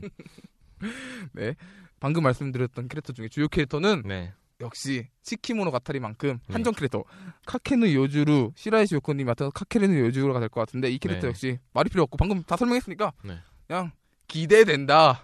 기대된다. 네, 그리고 하야미 사오리 맡았던 오노노기 요치기 무표정과 건방짐의 진수 하야미 사오리의 목소리 네. 다시 한번 기대해 봅니다. 네. 네. 알겠습니다. 요게 지금 성우진이라는 거죠? 그렇죠. 여기까지. 이 성우진과 그런 그 제작진이 봤을 때 멀티펭귄은 어떤 게 생각하세요? 그 어떤 판매량 거요? 정도를. 판매량. 네. 저 기존에 네. 판매량이 어느 정도인지 모르겠지만 네. 일단 하나모노가타리보다는 잘 나올 건 예상되는 바이고 네. 그렇다고 봤을 때 네. 그걸 뭐 고민을 합니까? 그러니까, 대충 얘기하면 네, 되지. 하나모노가타리보다는 잘 나올 건 예상되는 반대. 네. 그래도 역시 파이널 시리즈 전에 떡밥 뿌리는 그런 화인 만큼 네. 신기록은 못 세우고 역시 신기록 당연히 못 세우죠. 그렇죠. 마케모노가 엄청나서. 니세모노보단 약간 못하는 정도의 네. 판매량이 나오지 않을까. 네. 그래서 얼마 대충 얘기를 하러 몇 건 정도 니세모노가 얼마 그렇게 하려고 하는 이 코너 아니야 지금. 니세모노가 얼마 팔릴지 몰라요. 저는 얼마 아니, 팔렸어요? 아니 나도 몰라고. 그래요? 모르니까 네. 한 저는 3만 2천 장인가 그렇죠. 그 정도 팔렸고 네. 어느 정도 나올 건지 그냥 대충 얘기해요. 네, 그러면 저는 네. 하나모노가타리가 네. 한 10,000장 팔릴 것 같고 네. 이런 아니, 츠키모노가타리 얘기하고 있잖아요. 츠키모노가타리 그러니까 일단 깔고 가는 거예요. 네. 츠키모노가타리는 네. 최근 그 경향 봤을 때 네. 15,000장 정도 15,000장이요. 팔리지 않을까. 알겠어요. 저는 25,000장이었습니다. 네. 과연 누가 이겼지. 1년 후에 뵙죠. 네. 뭐래? 여기까지. 자, 츠키모노가타리 설명을 마치고요. 호흡이 좀 빠르지만 바로 또 애니메이션 설명해 드릴게요. 네. 그 다음에 이제 탐정 가극 밀키홈즈td라는 애니메이션입니다. 탐정하고 밀키홈즈 시리즈 네 번째 작품이거든요. 네. 간략 줄거리 말해드리자면 대아이돌 시대를 맞이한 요코하마를 배경으로 슈퍼 아이돌 아마기 마리네가 도둑 맞은 기적의 노래를 되찾기 위해 네. 예능계에 뛰어든 밀키홈즈의 이야기라고 합니다. 굉장히 복잡하네요. 그냥 도둑 맞아서 찾으러 갔어. 탐정이니까. 그렇군요. 네. 예. 저가 그동안에 탐정 오페라 밀키홈즈를 봤는데 이번에도 이기 때와 마찬가지로 잠깐. 멀팽지 지금 너무 네. 전문가스럽지가 못해요. 약간 톤을 전문가스럽게 해주세요. 네. 지금 내게 방정 맞았어. 그래요? 그렇군요. 네, 너무 방정 맞아서 내가 방정식 풀 뻔했다니까 지금 죄송합니다. 네, 그동안에 네. 탐정 오페라 밀키홈즈를 저거 봤을 때 네. 지금 소리가 너무 작아요. 네. 이번에도 이기 때와 마찬가지로 원작을 따라가는 게 아닌 오리지널로 토이즈를 잃은 상태에서 토이즈는 안중에도 없이 네. 진짜 잘한다. 패러디 위주의 막장 형식으로 끌고 갈 가능성이 많아 보입니다. 이기와 마찬가지로요. 네. 아마기 마리네 성우 캐스팅을 봤을 때에도 부시로드가 러브라이브가 한창 인기 있는 지금 2기 때 개막장 전기로 망해버린 탐정 오페라를 살리려고 하는 것처럼 보이는데요. 지금 러브라이브가 인기 많나요? 지금 한풀 꺾인 것 같은데요. 꺾인 건 맞는데 네네. 그래도 성우들의 인기를 말씀드리는 거예요. 저는. 네네네. 네, 러브라이브의 인기가 아니라 지금 러브라이브 인기가 한풀 꺾였고 이제 이번에 본 게 신데렐라고 해서 나오면 밀리는 거 아닙니까? 러브라이브 어떻게 생각하십니까? 네, 그 이야기 신데렐라고 했을 때 듣기로 그렇죠, 하겠습니다. 그렇죠. 네, 다 준비해 왔어요. 네네. 네. 저는 상당히 현실주의여서 알겠습니다. 기대해 줬습니다. 알겠습니다. 네. 그래서 러브라이브 성우 출연진 그 탐정 오페라 밀키홈즈에 나온 출연진을 보면 밀모리스, 토쿠이소라, 난주요시노, 니타이미까지 네. 인기몰이를 한번 다시 해보려는 것처럼 보입니다. 애초에 이 밀키홈즈가 부시로도 작품이고 네. 또 얘네들이 밀모리스, 토쿠이소라 같은 경우에는 네. 부시도로도 자회사에 있고 소속돼 있으니까 그런 것 같고 탐정 오페라 밀키홈즈 얼터너티브와 같이 원작을 따라 시리어스하게 한 말도 있지만 네. PB를 봤을 때는 꼭 시리어스하게 갈 것 같지는 않습니다. 2기 마지막에도 토이즈를 잃어버렸기 때문에 네. 토이즈라는 게 뭡니까? 능력인데 능력이요? 네, 얼터너티브 같은 경우에는 능력을 갖고 있는 상태에서 네. 시리어스하게 내용을 이어가는데 1기와 2기에서는 네. 아예 토이즈를 잃어버리고 그냥 막 바보처럼 행동하는 그런 식의 내용 전개였거든요.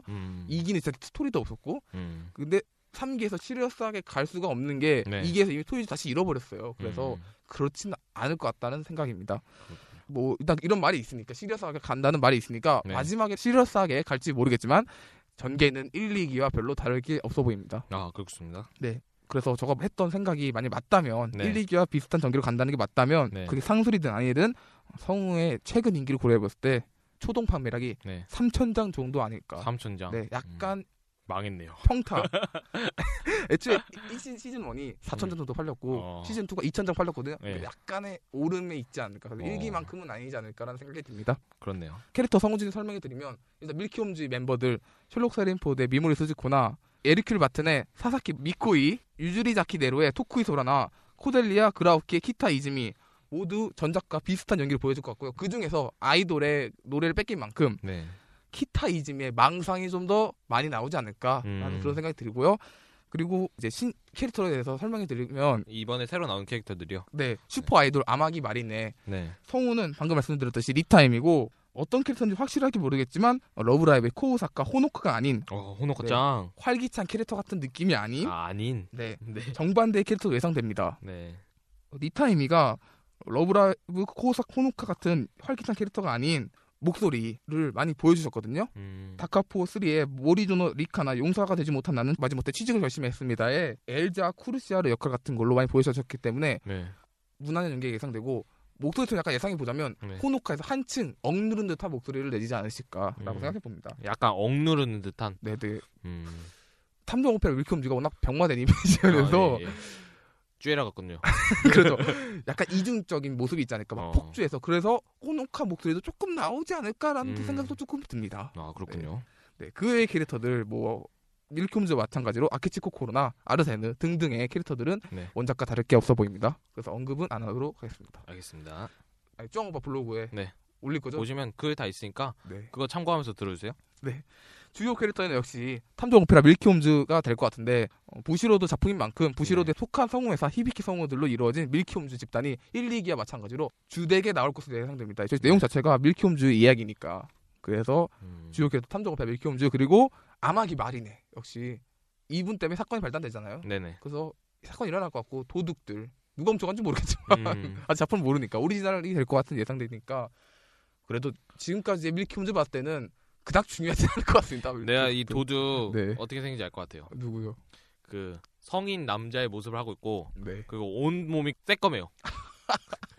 아, 모난에 나왔던 것처럼. 모난? 뭐 어때요? 명탕 좋거나. 명탕 좋거나. 네. 네.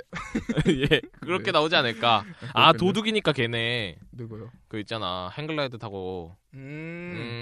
모토키드. 모토키드래. 궤도키드네. 궤도키드, 그렇군요. 네, 죄송합니다. 네, 그래서 네. 주요 캐릭터 정리해드리자면 탐정 오페라 밀키홈즈 그리고 네. 아마기 마리네 네. 둘이 되지 않을까라는 생각을 해봅니다. 그리고 쥐뽀 또 가끔씩 나오는 정도로. 자, 여기까지가 탐정 가그 밀키홈즈 TD의 소개였습니다. 근데 TD가 무슨 뜻이죠? 터보 몰라요. TD 저희가 맞춰보시죠. 트랜스 터보 디렉터? 트랜스 드링크. 디렉터가 아니라 트랜스 드링크. 물이랑 커피랑 뭔 소리야? 이 뭔 소리? 자, 어떤 거죠? 탐정 가그 밀키홈즈 TD. 네. 아직 TD의 그런 그 뜻은 아직도 오리무중이지만 터보 디텍티브. 아, 트랜스 드링크. 아, 예. 뭔 소리야 이게. 자, 어쨌든 그거는 저희가 아니야. 니네가 알아서 찾고 죄송합니다. 야, 이만큼 해줬으면 알아서 찾아. 아, 왜 그러세요, 청취자분들한테. 네, 죄송합니다. 죄송합니다. 저희가 다시 장난인 거 알죠? 모르지 않을까요? 아, 예. 네. 죄송합니다. 진짜 죄송합니다. 예. 어쨌든 자, TD 여러분들이 찾아주세요. 찾아서 JYANRADIO 메일로 보내주세요. 보내주세요. 그런 예. 방법이 있군요. 네. 저희도 메일이 알아갈게요. 없습니다. 그런 거라도 보내주세요. 네. 자, 그 다음은 이제 혈액형 군이네요. 아, 혈액형군. 네, 우리나라 웹툰이죠. 그렇죠. 네. 갈래줄거리 말씀드리면 네. 혈액형마다의 상황 처리가 다름을 재밌게 풀어낸 애니메이션인데 우리나라 원작을 기반으로 하고 있습니다. 네네네. 웹툰 알죠? 네. 혈액형에 대한 간단한 고찰이었던가요? 네. 네. 그 웹툰. 이 혈액형이라는 소재가 네. 굉장히 많이 쓰이잖아요. 여러 군데에서도. 그렇죠. 그리고 가끔 우리나라에서도 뭔가 뭐 실수하거나 그러면은 아, 너 네. 뭐 무슨 형이지? 이렇게 맞아, 얘기도 맞아. 하기도 그렇죠, 하고. 그렇죠. 그리고 제가 저번에 한번 말씀드린 것 같은데 일본에서 일본이 혈액형을 굉장히 잘 따져. 혈액형이랑 별자리. 네. 이건 진짜 잘 따져서 네. 캐릭터 특성 같은 거 보면은 혈액형이랑 별자리가 꼭 써 있어. 맞아요. 근데 미국이나 이런 애니메이션 같은 데서 캐릭터 소개를 보면은 그런 거 없어요. 왜냐면 그렇군요. 그런 거 별로 신경 안 쓰거든.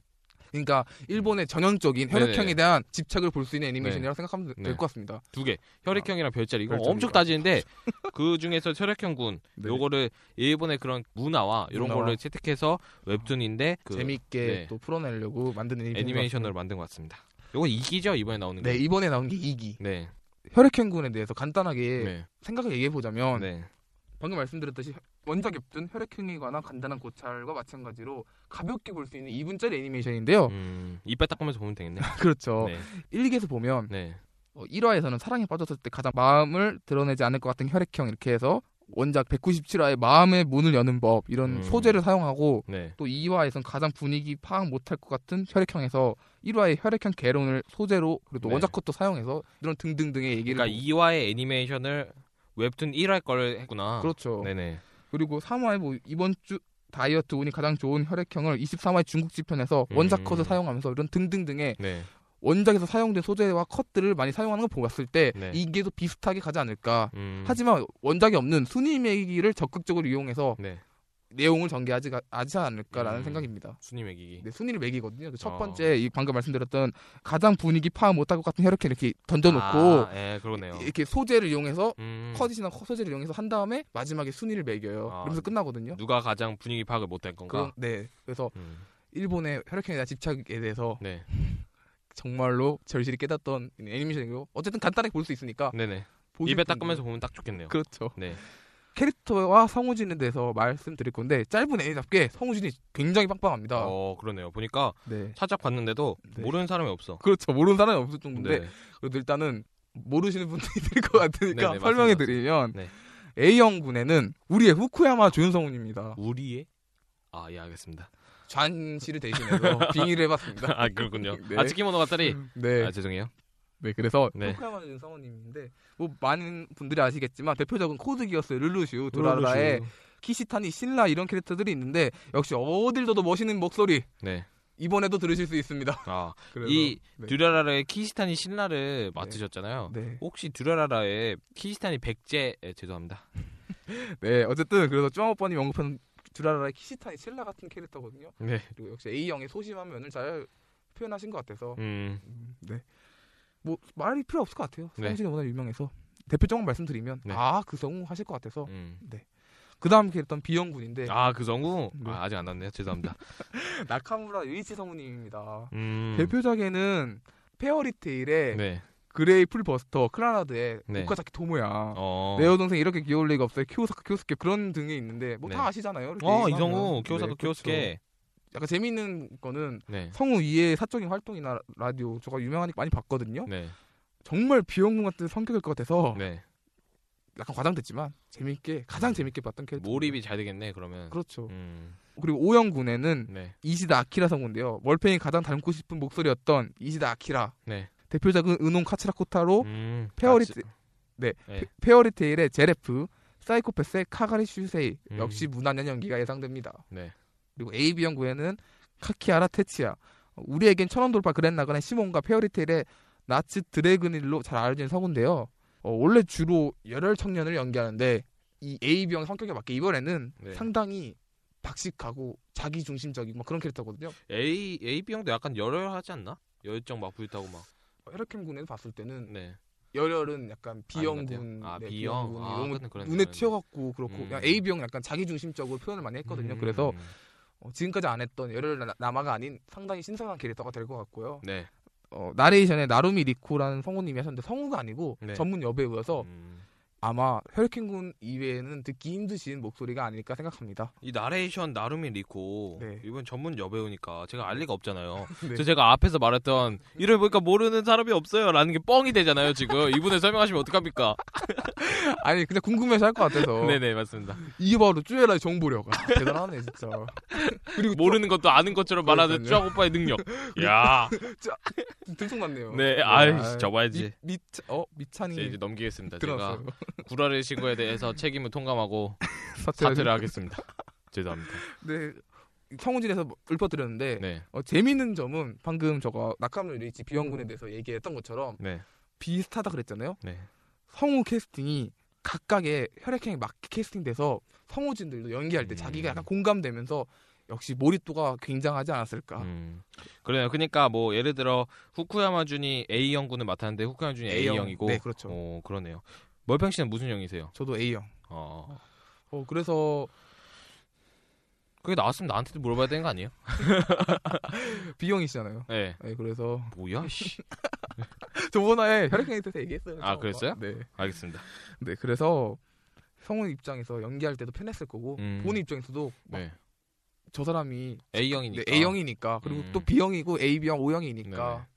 시청자도 그렇고 성우도 그렇고 다 몰입을 잘했을 것 같네요. 그렇죠. 그런 캐릭터로 느껴질 네. 것 같습니다. 있는 그대로를 느낄 수 있으니까. 네. 어쨌든 그런 그 애니메이션에 딱 보면 1기나 뭐 2기나 비슷하게 나올 것 같고 비슷하게 나올 것 같고 성우진은 이제 빵빵하고 제작보다는 성우진의 공이 더 많이 티가 나네요. 네. 그렇죠. 2분짜리니까 얘네들끼리 그냥 경쟁하는 거예요. 그거니까 맞아요. 캐릭터 위주로 가니까. 맞아요. 만약에 그 성우진 최근 성우진 관심이 있으시다면 네. 한 번쯤 2분이니까 짧잖아요. 음. 유명 성우 남자 유명 성우가 알고 싶으시다면 네. 들어보시는 것도 나쁘지 않을 것 같습니다. 맞아요. 네, 여기까지. 자, 그 멀팽 씨의 그런 훌륭한 그 혈액형군 2기에 대한 설명을 들어봤는데요. 네. 그 다음은 어떤 애니죠 이제? 다음 애니메이션은 오늘부터 신령님 네. 2입니다. 그래서 5번째 애니메이션이에요. 네. 네. 저가 가장 기대하는 작품이거든요. 아 진짜요? 네. 별로 재미가 없던데. 자, 오늘부터 신령이 한번 보도록 하겠습니다. 자, 오늘부터 신령님인데요. 원작은 만화책이에요. 일본은 현재 20권까지 나왔고 한국에서는 17권까지 번역본은 나왔다고 합니다.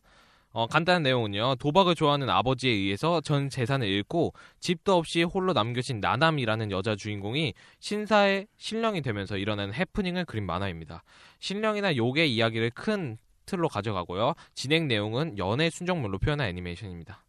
자, 오늘부터 신령님 2기지 않겠습니까? 그렇죠. 네, 그래서 오늘부터 신령님 1기에 대해서 간략하게 얘기 드리면 원작으로는 1권부터 5권까지의 내용이 들어가요. 네. 근데 중간중간 7권과 9권의 내용을 좀 이렇게 따서 넣기도 했습니다. 원작을 거의 그대로 살려서 애니메이션을 만들었고요. 원작이 시간 흐름대로 내용을 진행한다면 애니메이션은 좀 끊어진 에피소드식 원작. 1기를 약간 원작은 흐름대로 이어가잖아요. 네. 근데 애니메이션은 약간 에피소드식으로 그 끊는 거 느끼는 게 네. 부금만 넣어주잖아요. 엔딩이 딱 마지막에 항상 있어요. 신음소리. 네. 멋있는 소리예요. 자, 안 그래도 여기 써놨는데 네. 1기 원작에서도 그렇지만 신사에 관한 얘기보다는 1기는요. 연애 순정물에 좀 더 치중한 느낌이 들고요. 네. 플러스는 개그. 연출상 애니가 끝나기 1, 2분 전에 엔딩 신음소리 나오는 감사합니다. 오메가이. 지금 여기 지금 듣고 계신 분들은 지금 밑에 나올 거예요. 부금이 뭐 하는 거야? 안 나올 수도 있습니다.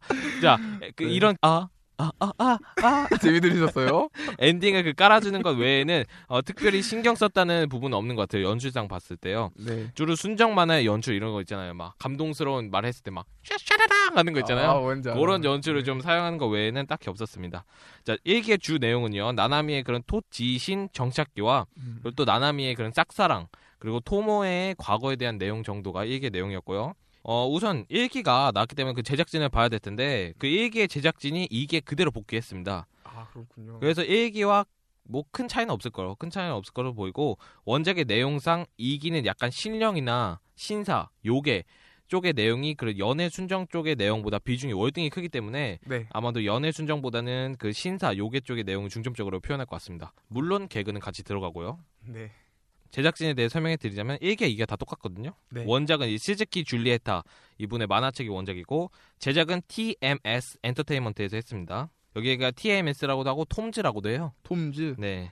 그리고 감독은 다이치 아키타로, 총 작화 감독과 캐릭터 디자인은 같은 분인 야마나카 준코, 미술 감독은 아오시 타카시, 색채 설정은 니시 카유코, 촬영 감독은 사사키 아케미, 음향 감독은 타나카 카즈 님이 마치셨습니다. 자, 그럼 TMS, 톰즈 엔터테인먼트에 대해 설명을 좀 해드리자면요. 1960년대 설립되어서 명맥을 아직까지 유지하고 있는 정통적인 애니메이션 제작사고요.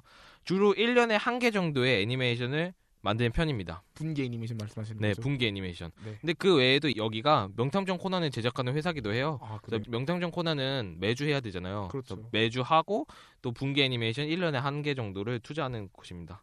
이 톰즈 엔터테인먼트가 주요 제작하는 게 뭐냐면 옛날에 명작이 있어요. 에이스는 노래라라고 옛날에 되게 유명한 애니메이션이거든요. 저도 그거랑 압니다. 네. 그리고 호빵맨. 어우, 호빵맨. 장난 아니죠. 이 최고입니다. 네. 뭐였죠? 이게 일본 최고 애니메이션 호빵맨. 빵으로 만든 호빵. 아니요. 아닌가요? 죄송합니다. 호빵맨. 아. 오네가이. 호빵맨. 이게 뭐야? 다시 난 팥빵 먹고 싶어. 죄송합니다. 네. 그다음 명탐정 코난, 또 방가방가 햄토리, 카드파이터 뱅가드 이런 거를 만드셨습니다. 네. 왜 웃어요? 방가방가 햄토리 이거 무시해요? 저 방가방가 햄틀에 인형도 있었어요, 어릴 때. 네, 알겠습니다. 태균맨 인형도 있었어요. 어쩌라고요? 호빵은 별로 안 좋아했어. 저는 싫어합니다. 그렇군요. TMS, 톰스 엔터테인먼트가 그렇게 큰 회사는 아닌가요? 그러면? 지금 제가 설명해 드릴게요. 아, 큰 회사로 예. 보이는지 아닌지 직접 판단하시기 바랍니다. 예. 자, 최근 주요 3작품의 판매량에 대해서 말씀드리면요. 2012년에 오늘부터 신령님 1기가 나왔습니다. 이때 6,949장 나왔어요. 오. 괜찮게 팔렸죠. 네. 그다음에 겁쟁이 페달 나왔습니다. 2003년에요. 6,370장 팔렸어요. 겁쟁이 페달 화제작이었죠. 그렇죠. 그리고 어느 비공사에 대한 연관 2014년에 나왔는데 평가 불가예요. 평가 불가는 뭔 말이냐면은 아직 판매량이 안 나왔나요? 아니요. 오브의 짧은 시기인가요? 아니요. 그러면요. 아예 집계를 안 했던 얘기입니다. 너무 안 팔려서. 그리고요. 그런 건가요? 네. 그리고 2014년에 나와라 고쿠리 씨. 지금 하고 있는 거죠? 네. 이게 시오 신작 애니메이션으로 지금 하고 있습니다. 저가 진짜 나와라 고쿠리 씨 재밌게 보고 있어서. 아, 진짜요? 네. 그러니까 지금 보시면은 어떤 것 같아요? 큰 회사인 것 같아요? 겁쟁이 페달하고 네. 모난을 한다는 거 봤을 때 네. 큰 회사인 것처럼 느껴지네요. 네, 맞습니다. 큰 회사든 아니든 그게 네. 중요한 게 아니라 네. 이 정도의 애니메이션을 만들었다는 제작 능력이 있는 것만으로도 어느 정도 큰 회사라고 할 수 있습니다. 그렇군요. 네. 1960년대면 아톰 나왔을 때 아닌가요? 그렇다고 볼 수 있죠. 그러니까 명맥이 진짜 아직까지 오래됐네요. 이어지는 전통적인 회사라고 볼 수 있습니다. 네. 현재 방영 중인 그 나와라 고쿠리 씨. 저가 재밌게 보고 있는. 네. 는 글이 인기와 화제성이 있는 애니는 아니고요. 그 어느 비공사에 대한 연관은요. 네. 이게 굉장히 소설이 시리즈 소설이거든요. 이것도. 네. 이 소설의 인기가 굉장히 높은데 네. 그에 비해서 애니를 좀 말아먹었습니다. 제가 이 작품을 봤었는데 네. 약간 좀 애니를 못 만들진 않았어요. 못 만들진 않았는데 상업적으로 성공할 수 있는 소재는 아니었어. 약간 그 비행기 그리고 약간 뭐 중세시대 풍의 비행기에 관련된 이야기거든요. 그래서 비공사인데 제가 여기에 뭐 이렇게 노잼 애니 이렇게 써놨는데 사실 솔직하게 있는 그대로 네. 말씀하세요. 네네네. 네. 아 예. 그러니까 나쁘지 않은데 네. 그러니까 평가는- 재미는 별로 없었어요. 평가는 노잼맨이라는 거 아니에요? 네, 아까 재미는 없었어요. 솔직히 네. 재미는 없었어요. 네. 그리고 겁쟁이 페달의 경우에는요, 애니수가 좀 상당히 많지만 네. 그에 비해서 또 판매량이 잘 나왔던 편이고요. 인기도 상당했기 때문에 현재 방영 중인 겁쟁이 페달 2기는요, 1기보다 더 판매량을 높게 가져갈 것 같습니다. 지금 2기가 맞아요. 방영 중에 그쵸, 있어요. 그쵸. 네. 자전거에 관한 얘기인데 재밌더라고요. 저도 다 보진 못하고 한 11화인가 그때까지 봤는데, 네. 근데 11화까지는 지루했습니다. 톰즈 엔터테인먼트 별로 안 좋아하시나 봐요. 아니, 좋아요, 아니 좋아요. 그 뭐 아까 왜요? 샤프트는 그렇게 개빠시더니만. 아, 개빠지 않았어요. 뭐 톰즈 엔터테인먼트 그 개빠지 않았어요. 똥꼬 빨았어요. 아, 똥꼬 빨았어. 네. 그래 신부 한국 비대 좋아할 거예요, 아주. 알겠습니다. 자, 신보가 쭈에라를 듣다는 얘기가 뭔 소리야? 자, 오늘부터 신령님은요, 네. 판매량이 좋은 편이지만 원작의 애니메이션 효과를 톡톡 기본 애니메이션 중에 하나입니다. 아, 매년마다 그걸 네. 평가를 하거든요. 이 네. 애니메이션 나와서 원작이 어느 정도 인기를 얻었나, 애니메이션 때문에 원작 인기가 어느 정도 올랐냐에 대해서 네. 그 조사하는 기관이 있는데 거기서 3등인가를 했었어요. 아, 엄청 진짜 올라갔어요. 많이 엄청. 올라갔네요. 1위가 막이었는데 얘가 한 3번째가 2번째 있었거든요. 그만큼 원작과 애니가 함께 컸다고 할 수 있습니다. 이는 뭐 누구? 그러니까 뭐 예를 들어 샤프트나 이런 애들이 네. 원작을 만들고 애니를 망치면은 예를 들어 한국 팬들은 원작보다는 애니메이션에 더 많이 접하기 때문에 네. 그 이미지가 정체가 되거든요. 그러니까 예를 들어 퓨파, 저번 제가 잘 까는 퓨파 있잖아요. 네. 퓨파는 만화책이 진짜 재밌는데 애니가 개쓰레기 똥이에요. 그 개쓰레기 똥을 보고 그 어떤 그 한국 팬들이 피파라는 애니메이션 보고 아 이건 개쓰레기 똥이라고 생각할 거 아니에요. 그렇죠. 그래서 만화책 본 사람한테 야 나 요즘 피파 만화책 봐 보고 야 개쓰레기 똥이잖아 이렇게 얘기할 거 아닙니까? 근데 이 오늘부터 신령님은 애니와 원작과 같이 커가지고 둘 다 아주 잘 만든다고 할 수 있어요. 탄탄하게 네. 탄탄대로를 걷고 있군요. 네, 그렇죠. 탄탄. 그러니까 뭐 전체적인 애니 제작 현장을 봤을 때 뭐 6천 장이 그렇게 잘 팔린 애니라고 볼 수 없지만 네. 톰즈 애니메이터 자체라고 봤을 때는 굉장히 잘 팔린 판매량이고요. 근데 그거 외에도 원작이 진짜 잘 됐어요. 힘이 컸으니까 또 이제. 그러니까 애니가 잘 됐으니까 원작이 더 컸다는 얘기는 원작자 입장에서나 아니면 톰즈 내에서 아 우리가 원작에 이렇게 힘을 기울였으니까 이 길을 더 내도 되겠다 이런 풍토가 생길 거 아니에요. 그렇죠. 그래서 이 길을 낸 거라고 저는 생각을 보고요. 네. 1기가 3년 전에 방영된 애니메이션이지만 말씀드린 것처럼 1기 덕분에 원작의 인기가 올랐고 그것을 다시 애니화 시키는 거. 그러니까 원작이 있었는데 애니로 자기가 원작을 키워놨고 네. 키운 원작을 다시 애니로 하는 거면은 상당히 그런 안정적인 투자라고 할 수 있겠죠. 네. 그래서 이 길을 제작한 것으로 보이고요. 거기다가 또 베테랑 작가들 원래 1기 때 성공적인 연출을 보였던 그 베테랑 작가들을 대다수 투입함으로써 네. 오늘부터 신령님은 큰 문제 없이 애니를 뽑을 것으로 보이고요. 네. 제가 볼 때 한 7,000장 좀 정도의 더 오른 7,000장. 7,000장. 7,000장에서 만약에 좀 버프를 좀 잘 받으면은 한 8,000장 8,000장까지. 정도를 바라볼 수 있을 것 같습니다. 자, 그럼 감독을 소개해드리면요. 다이치 아키타로라는 감독인데요. 수많은 애니메이션을 제작한 베테랑 감독이세요. 네. 근데 이분이 애니의 인기만큼 그런 그 감독의 인기가 높은 편은 아닌데 매니아층이 상당히 있습니다. 그리고 이분의 특성이 뭐냐면은 아무리 진지한 상황 속에서도 개그를 넣으려는 성향이 있어요. 그래서 오늘부터 신령님에서도 보면은 좀 네. 진지한 상황인데 꼭 개그를 넣어요. 맞아요. 감독의 특성을 잘 보여주는 작품이 었다고 생각을 하고요. 그래도 그 개그 소재 때문에 네. 사실 나남이란 캐릭터가 잘 좀 컸죠. 상당히 상냥하지만 또 바보스럽게 너무 상냥하잖아요. 네. 그래서 약간 짜증날 법한데 개그를 넣어줘서 그렇죠. 그걸 딱 전환해준다는 느낌이 지루한 타이밍에 맞아요. 딱 그러니까. 넣어줘서 상당히 실력 있는 감독이시고요. 이분이 또 아무리 진지한 상황 속에서도 개그를 넣으려는 성향을 가지고 있지만 네. 그거 배제하더라도 섬세하거나 진지한 작품도 굉장히 잘 만드는 감독이세요. 그래서 제가 이 감독을 좀 좋아하는 편이라서 아 그렇군요. 또 이렇게 정리를 해놨는데 네. 이분이 감독한 주요 애니메이션 보면요. 개그, 소녀 순정, 시모, 그거 외에도 뭐 액션 이런 거 굉장히 다 잘 만드세요. 그냥 짱이네. 네. 근데 시대극도 그렇고 이분이 진짜 잘 만드는데 감독이 그렇게 유명한 편은 아니에요. 이상하게. 그래서 개그 쪽을 보면요. 이분이 오자루마루라는 뭐랬지? 이게 약간 뭐 세모나게 생긴 소녀가 나오는 그런 애니메이션이 있는데 네. 이게 개그 애니메이션이거든요. 오자루마루라는 개그 애니메이션 그리고 괴짜가족, 아따맘마 개그 만화 보기 좋은 날. 그 다 개그 쪽에 유명하네요. 그 명성이 높은 애니메이션을 자주 제작하셨고요. 소녀 순정으로 부르는 리리카 SOS 이분이 그 데뷔작인가 그럴 거예요. 네. 그리고 아이들의 장난감. 아이들 장난감. 또 후르츠 바스켓. 후르츠 바스켓. 이분이 다 감독하는 것이고요. 또 시모는 지금 거기에 있는 나라는 작품 하셨는데 이 지금 거기에 있는 나라라는 작품이 처음 애니로 나왔을 땐 욕을 굉장히 많이 먹었어요. 왜요? 너무 시리어스하고 아, 연출도 너무 별로다 이렇게 평을 받았는데 점점 갈수록 엄청난 좋은 호평을 받아요. 나중에 흐를수록. 네. 시간이 지날수록 네. 그래서 더 명작인 거죠 그러면. 그래서 이렇게 보시면은 네. 뭐 개그 손정 순정을 봤을 때 오늘부터 신정님을 네. 얘기를 만드신 분이기도 하지만 굉장히 오늘부터 순정님이 아니라 오늘부터 순정 막 죄송합니다. 오늘부터 신령님의 네. 잘 어울리는 그 감독분이시고요. 자, 이분이 만든 최근 주요 3작품 판매량을 보면요. 2012년에 포요포요 관찰일기 708장 나왔습니다. 굉장히 잘 나왔죠. 자, 그다음에 오늘부터 신령님 2012년 작품인데요. 6,929장이 나왔고요. 디디 북두의건 2013장은 평가 불가입니다. 사실 북두의건 같은 이런 유명 작품을 맡았다는 것 자체가 네, 인망이 좀 두텁다는 네네네. 얘기인 거죠. 그렇습니다. 네. 자, 포요포요 관찰이기는요. 살짝 아쉽지만 오늘부터 신령님은 굉장히 만든 애니메이션이었어요. 네. 판매량도 굉장히 나온 편이고요. 북두의건 같은 경우는 판매량이 나오기 어려운 애니메이션이었습니다. 왜냐면 이게 뭐냐면은 네. 약간 SD 캐릭터를 뭔지 알아. SD 캐릭터가 네. 뭔지 아시죠? 아니 그 어떤 작품인지 알아. 디디 북두. 네. 그래서 막 보진 않았는데 막 개그고 네. 좀 약간 별로예요. 좀 별론가요? 네. 그래서 상업적으로 성공하기 좀 힘들었어요. 이 자체가. 네네네. 북두의건 후에는요 꽃의 진다마루라는 애니메이션을 제작했는데 개그감이 상당히 좋은 애니메이션이었고 이게 플래시 애니처럼 뭐 1, 2분 정도인가 그런 애니메이션이에요. 그렇군요. 네. 어쨌든 이제 방영된 오늘부터 신령님 2기는요 1기 스타일을 그대로 원작과 그런 세세한 개그를 가미한 애니메이션으로 만들 것으로 보이고요. 같이 하던 제작진을 그대로 투입했기 때문에 무난하게 작품을 뽑아낼 것으로 보입니다. 그 다음은 이제 캐릭터 디자인과 총 작화 감독인데요. 야마나카 준코라는 분이세요. 프리랜서로 활동하는 그 베테랑 작화가인데 명탐정 코난의 유명한 작화가 및 작화 감독이고요. 명탐정 코난 본편도 많이 참여하시는데 코난의 본편을 다수 참여하는 사람들이 너무 많아. 그래요? 네. 명탐정 코난가 뭐 800몇 탄가 700몇 탄까지 나오기 때문에 그렇군요. 작화에 참여한 사람들이 너무 많아서 당연하겠네요. 이거 중요한 내용이 아니라 그것보다는 그 명탐정 코난의 극장판에도 참여했다는 게 중요해요. 극장판 되게 많잖아요. 네, 극장판도 많긴 한데 본편은 800 몇 호야. 극장판은 20개인가밖에 안 되고 차이가 커요.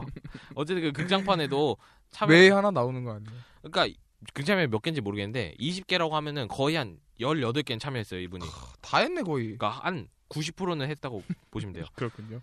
이번의 특징은 원작의 그림체를 잘 살리는 걸로 유명한 작가가입니다. 네. 그다음 네 번째 색채 설정의 니시 카요코와 촬영 감독의 사사키 하케이라는 분인데요. 하케이. 네. 라는 분인데 이 두 분은 그 다이치 아키하로 감독의 그런 사단입니다. 그 아래 밑에서 작업을 같이 하세요. 항상. 제가 봤을 때 예측 판매량은 딱 얘기하면은 버프를 아마도 안 받을 수는 없으니까. 네. 근데 내가 볼 때는 이 1월 신작 애니가 그렇게 뭐 엄청난 풍년적인 것으로 보이진 않아요. 1월 자체가. 네. 네. 그럼 얼마나 풍년적이어야 돼요? 풍년전으로 보입니다. 그래가지고 네. 이거는 버프를 받기 좀 힘들어요. 왜냐면은 그렇군요. 다른 곳이 많기 때문에 볼 애니가 네. 그래서 한 7,000장 정도로 그래도 꽤 올랐네요. 소폭 상승한. 예상해 봅니다. 네. 네.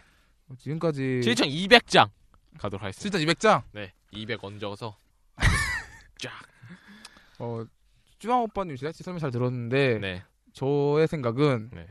원작 1기에 제가 날 깔 것처럼 얘기하지 마세요. 안 까요. 네. 안 까요. 지금 말투가 네. 쭈앙오빠의 그런 제작진 설명 잘 들었는데요. 제 생각 좀 다릅니다. 이런 말투예요 지금. 다시 할게요. 아니 뭘 네. 다시 해요. 저의 생각은 네.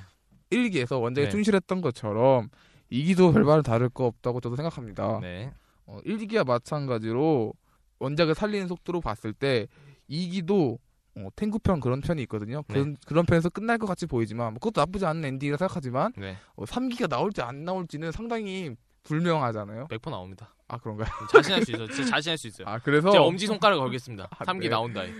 요요노기도 뭐 엄지손가락으로 해머 때리잖아요. 그런 것처럼. 그러니까 봐봐요. 제가 죄송한데 네. 몰팽 네. 서문 시간 죄송한데 봐봐요.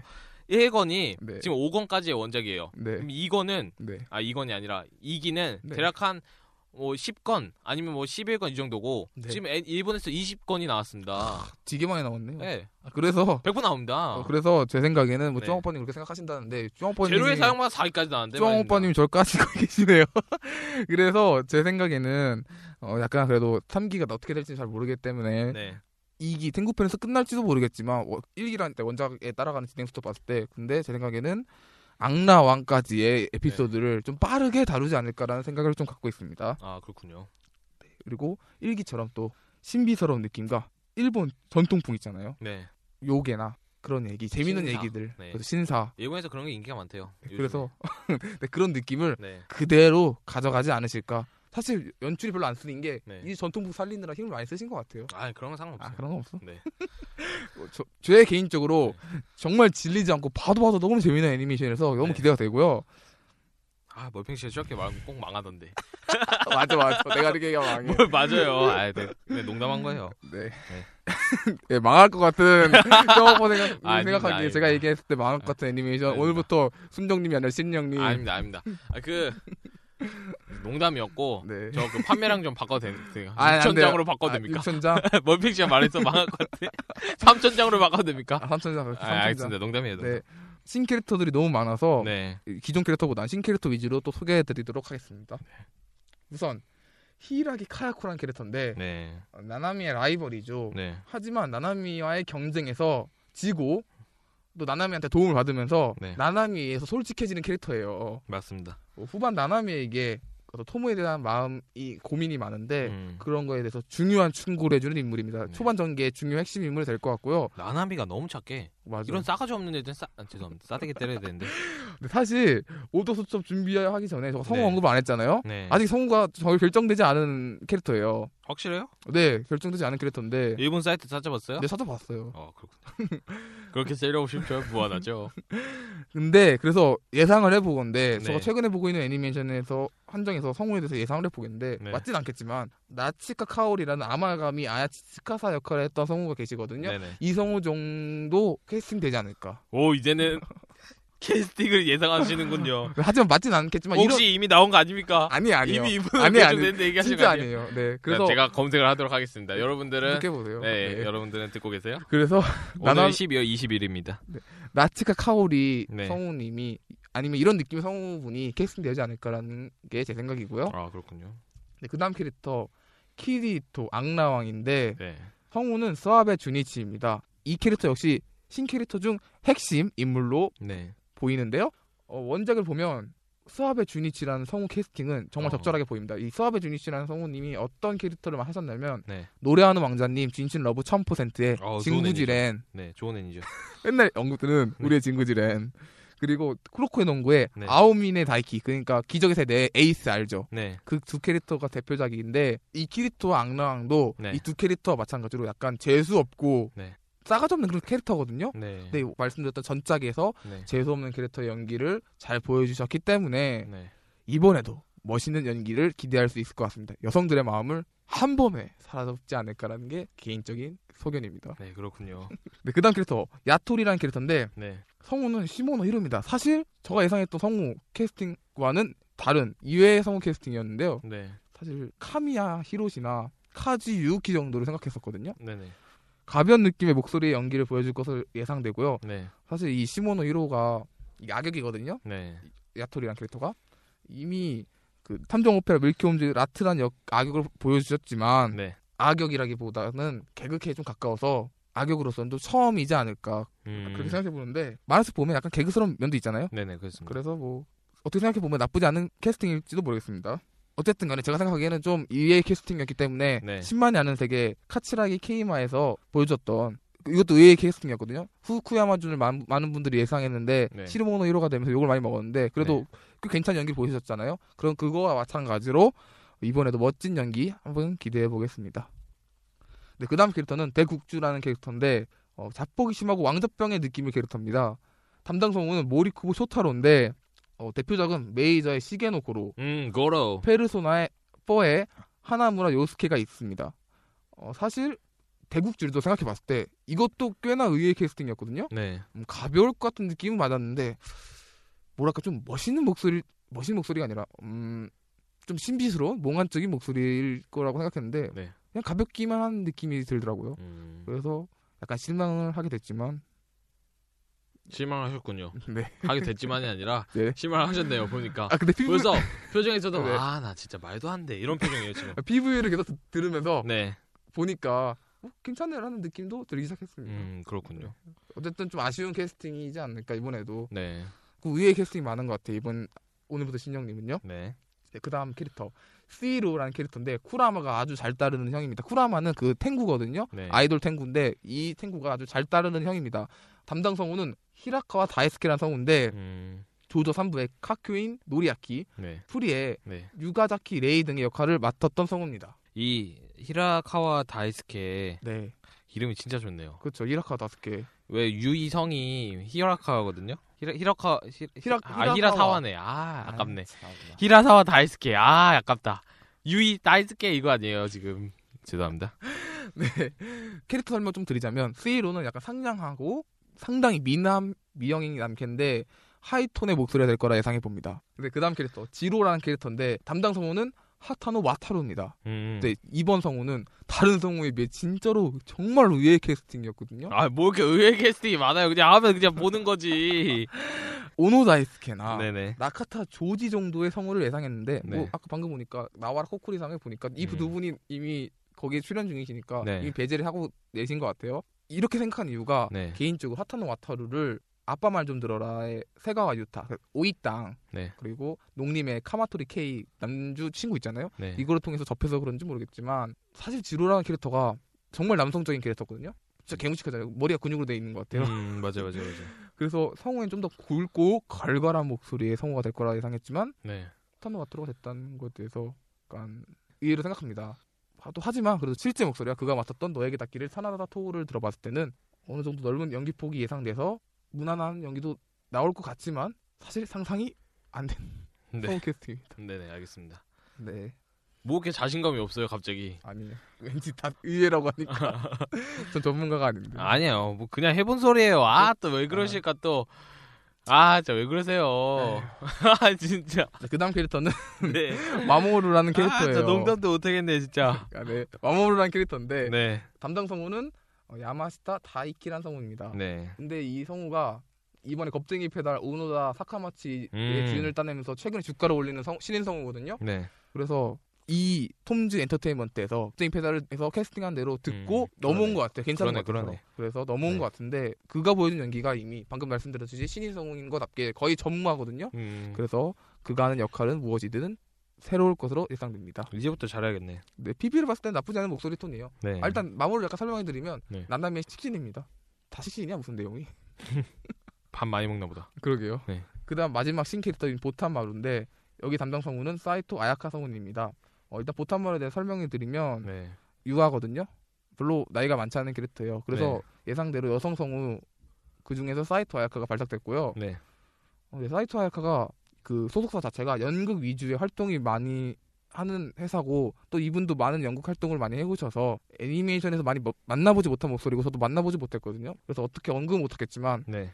연극 경력, 그러니까 성우 경력을 따져봤을 때 사와시로 미유키, 저번에 말씀드렸던 사와시로 미유키보다 성우 경력이 더 길다고 하시거든요. 그러니까 사와시로 미유키보다 나이가 어린 성우들 중에. 그래서 역시 그런 연기를 바탕으로 멋있는 연기가 되지 않을까라고 생각해봅니다. 뭐 많이 나오는 캐릭터가 아니기 때문에. 네.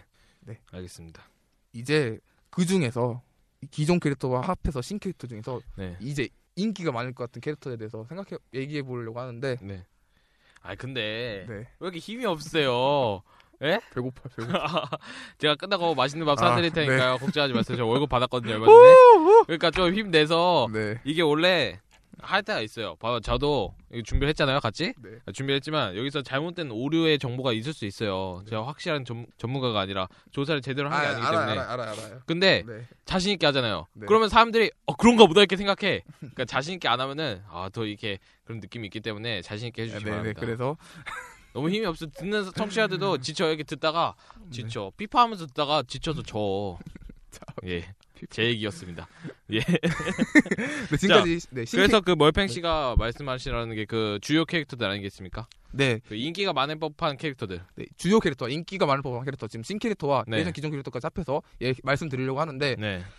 역시 순정 만화인 만큼 모모도 나나미, 미모리 스즈코가 맡은 모모도 나나미와 타치바나 신노스키가 맡은 이 토모에가 주요적인 인물이 되지 않을까. 가장 중요하죠, 남주여주가. 그렇죠. 네. 사실 이 둘의 밀당이 이 애니메이션의 가장 주요 볼거리라 생각하는데 맞아요. 순정 만화인 만큼요. 네. 원작대로 갈 것을 예상해 보았을 때 1기에서는 토모에가 모모도 나나미를 곱겹게 보다가 그러다가 결국 인정하고 좋아하게 되는 그런 스토리가 주지만 나나미가 마음을 많이 어필하면서 2기에서는 그 토모에가 그런 마음을 자신 스스로 인정해 나가는 게 그 둘의 과정에서 흥미진진한 얘기가 되지 않을까 싶습니다. 나나미는 맞습니다. 그러니까 나나미는 토모에 대해서 자기가 마음이 토모에 대해서 방해가 되지 않을까 이런 1기와는 다른 의외의 고민을 하고 토모에는 인정해 가는 과정. 그러면 점점 너에게 닿기를 형태가 되겠네요. 너에게 닿기를. 그래도 나나미는 토모의 일편단심이니까요. 네, 맞습니다. 네. 그리고 어쨌든 이런 내용이 가도 토모의 나나미에 대한 매도, 곱겹게 보는 매도, 지금 곱게 보지 않지만 그런 척하는 매도는 계속될 것으로 예상됩니다. 뻔하죠, 뭐. 네, 우리의 나나미, 굴하지 않는 우리의 나나미. 정말 좋아하는 캐릭터거든요. 알겠습니다. 네. 못생겼던데. 뭘 못생겨요? 아닙니다, 제대로 없다. 그리고 또 성우도 저번에 얘기했던 미무리 스즈코의 멋있는 목소리 톤이어서 귀가 정말 호강하는 캐릭터입니다. 그래서 주요 캐릭터 뽑아보고요. 그다음에 신 캐릭터 중에서 인기가 가장 많을 것 같은 캐릭터에 대해서 얘기해 보려고 하는데 첫 번째 캐릭터는 일단 키리토 악나왕, 스와베 주니치가 맡은 키리토 악나왕이 인기가 가장 많은 캐릭터가 될 것 같은데 스토리를 좀 얘기해 보자면 과거 토모에와 쌍벽을 이뤘던 악인 중 하나입니다. 맞습니다. 이기에 자신의 몸을 되찾으려 하다가 나나미와 황천길이 같이 가면서 접점이 생기는 캐릭터인데요. 이 원작 안 보면은 되게 깜짝 놀랐겠다. 그런가? 같이 황천길에 가는 캐릭터. 야이씨. 기대하라고 좀 던져주는 거예요. 황천길에 가는 캐릭터. 갑자기 놀랄까? 뭐 황천길을 가? 그러니까. 그래서 성우가 스와베 주니치만큼 주니치인 만큼 인기몰이를 할 것 같고요. 네. 이번에도 역시 지금까지 성우랑 캐릭터에 대해서 얘기해 드렸는데 네. 제가 지금까지 계속 의외라는 말을 많이 붙였는데 네. 그래서 간단한 평을 하자면 네. 오늘부터 신령님의 신캐릭터에 대한 캐스팅이 정말 특이하고요. 이렇게 생각하는 이유가 최근에 주가를 올리는 성우 위주보다는 네. 예전부터 지금까지 꾸준히 활동해온 성우들, 아주 묵직한 성우들 위주로의 캐스팅을 하셨거든요. 네. 그래서 의외라고 자꾸 말씀드리는 거고 음향 감독 타나카 카지아의 안목이 돋보이는 캐스팅이 될 것 같습니다. 판매량은 어느 정도 보고 계세요? 판매량은 일단은 그래도 원작보다는 인기가 많이 올랐다고 쭈앙오빠님 말씀 들어보니까 만장보다 못할 거고 한 9,000장, 8,000장 정도. 9,000장이요? 네.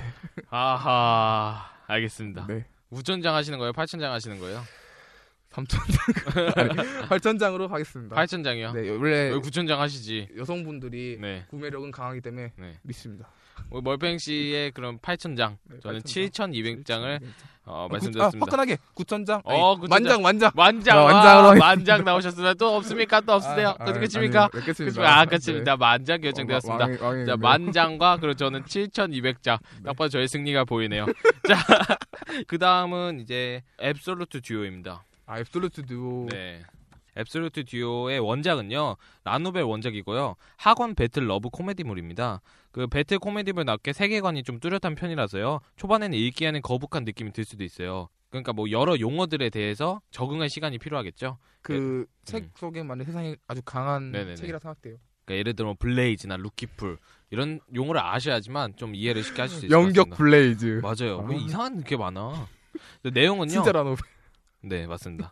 내용은요, 특별한 힘을 얻을 수 있는 적성에 맞는 아이들을 특별학교에 모아두고 훈련을 시킨다는 내용이 큰 틀의 이야기고요. 네. 각종 기술과 전투, 그리고 주인공들의 비밀과 남자 주인공의 화람 왕국을 세우는 과정을 보는 것이 라노웹의 재미였던 것 같습니다. 자, 포인트는요, 네. 그 샤프트의 그 목 꺾기가 생각나는 그 유리의 목 꺾기. 아, 목 꺾기. 이렇게 목을 꺾을 때마다 나타나는 작은 방울 소리가 있어요. 맞아.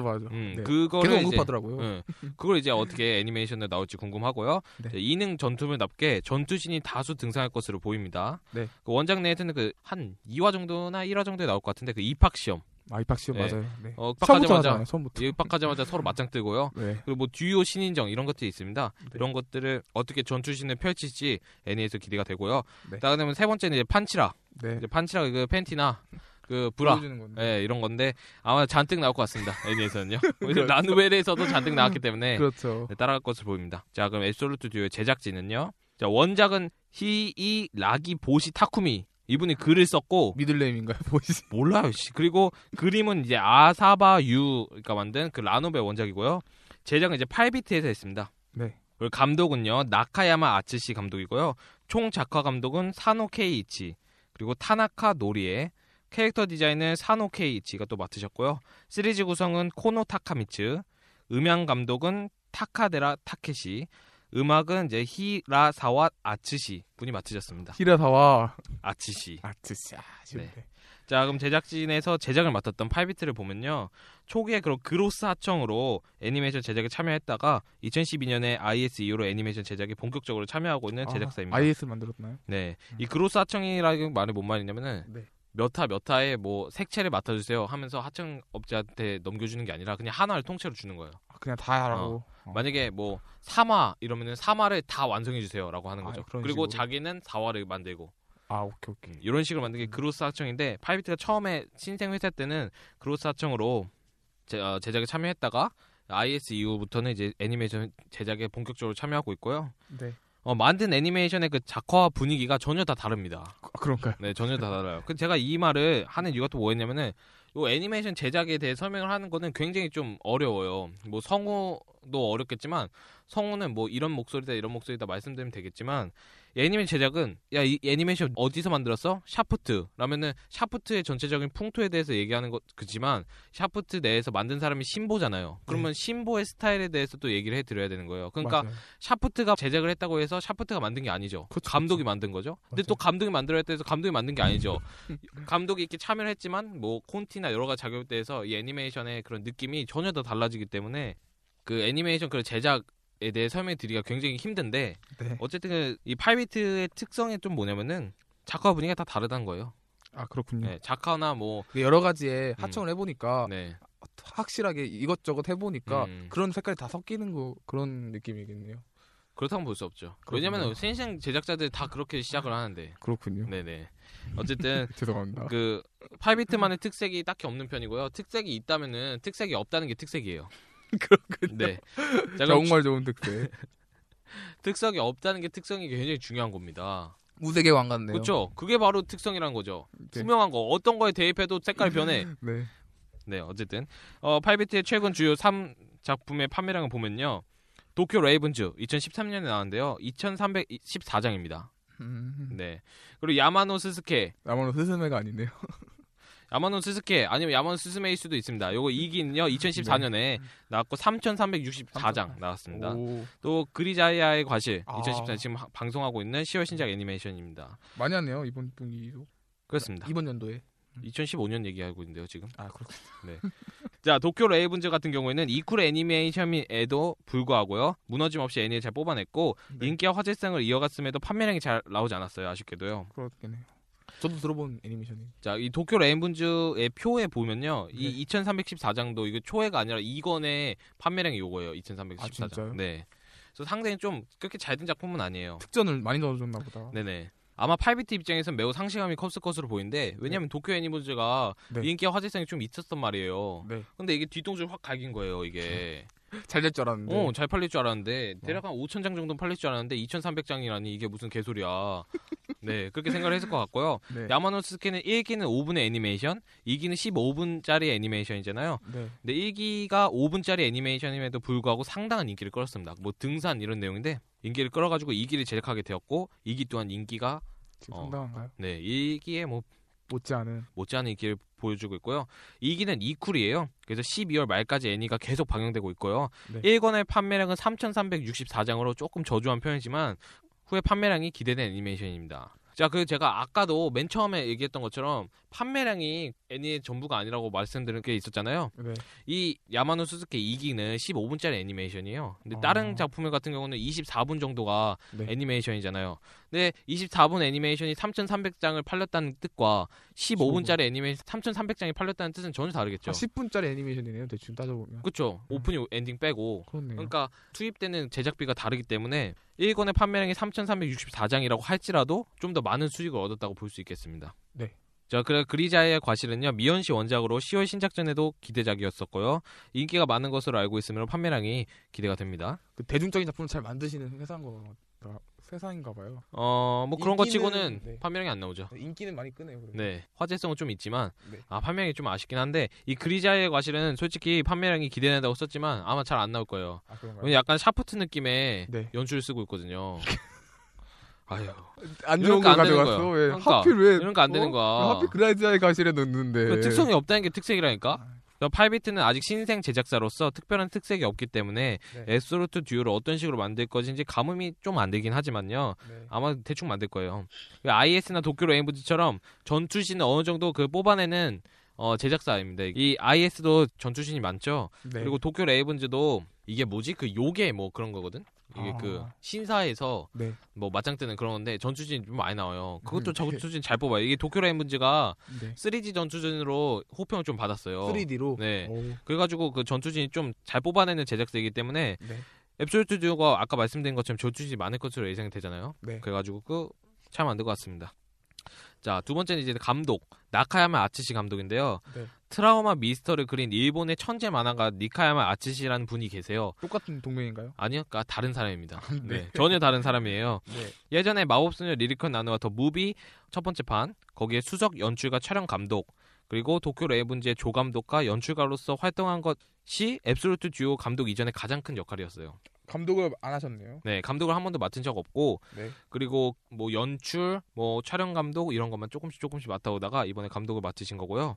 그 전에 다수의 애니메이션에서 연출과 촬영 감독을 맡았기에 이번 듀오에서도 연출신에 대해서 기대가 좀 되고요.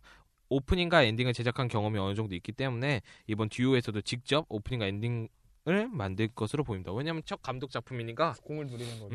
왜냐면 이분이 다른 애니메이션에서 오프닝 엔딩을 많이 만들어줬어요. 네. 한 서너 번 만들어줬어요. 경험이 많으시네. 오프닝 엔딩에 대해서는 경험이 있기 때문에 자기 첫 감독이니까 직접 만들고 싶겠죠.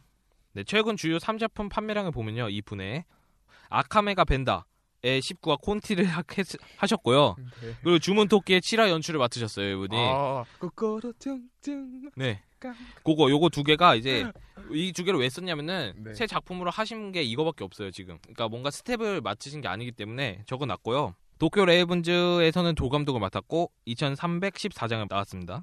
이 도쿄 레이븐즈에서 판매량은 아쉽지만 조감독으로서의 역량을 보여줬기 때문에 이번 앱솔루트 듀오의 그 감독직을 맡은 것으로 보이고요. 앱솔루트 듀오의 그 원작 스타일로 봤을 때 제대로 안 하면요 그 도쿄 레이븐즈보다 판매량이 나을 수도 있습니다. 그런 거 네. 저도 예상하는 바. 사실입니다. 도쿄 레이븐즈는 네. 일본에서 요즘에 그 신사, 요괴 이런 거에 대한 애니메이션이 그 좀 높대요. 인기가 높대요. 네. 저도 도쿄 레이븐즈도 그에 관련된 애니메이션인데 이렇게 참패를 맛봤어요. 네. 판매량에서. 그래서 그런데 앱솔루트 듀오도 제대로 안 하면은 개털릴 수도 있단 말입니다. 그러니까 자신의 그런 첫 감독이니까 첫 감독의 역량을 어김없이 보여주셔야 돼요. 네. 이상한 연출도 막 해보고. 네. 네. 그렇게 안 하면은 힘들어요. 네. 그 시리즈 구성은요 코노 타카미치라는 분인데요. 베테랑 시리즈 구성 및 각본가고요. 각 애니메이션 화별 각본만을 맡아가 오랜만에 시리즈 구성을 맡았습니다. 오, 그렇군요. 근데 매 시즌마다 제작진이 물갈이 되는 미네미가에서 네. 4기 시리즈 구성을 맡아서 호평을 받았고요. 그렇군요. 이 미나미가가 4기가 좀 잘 됐잖아요. 네, 타다이마. 네.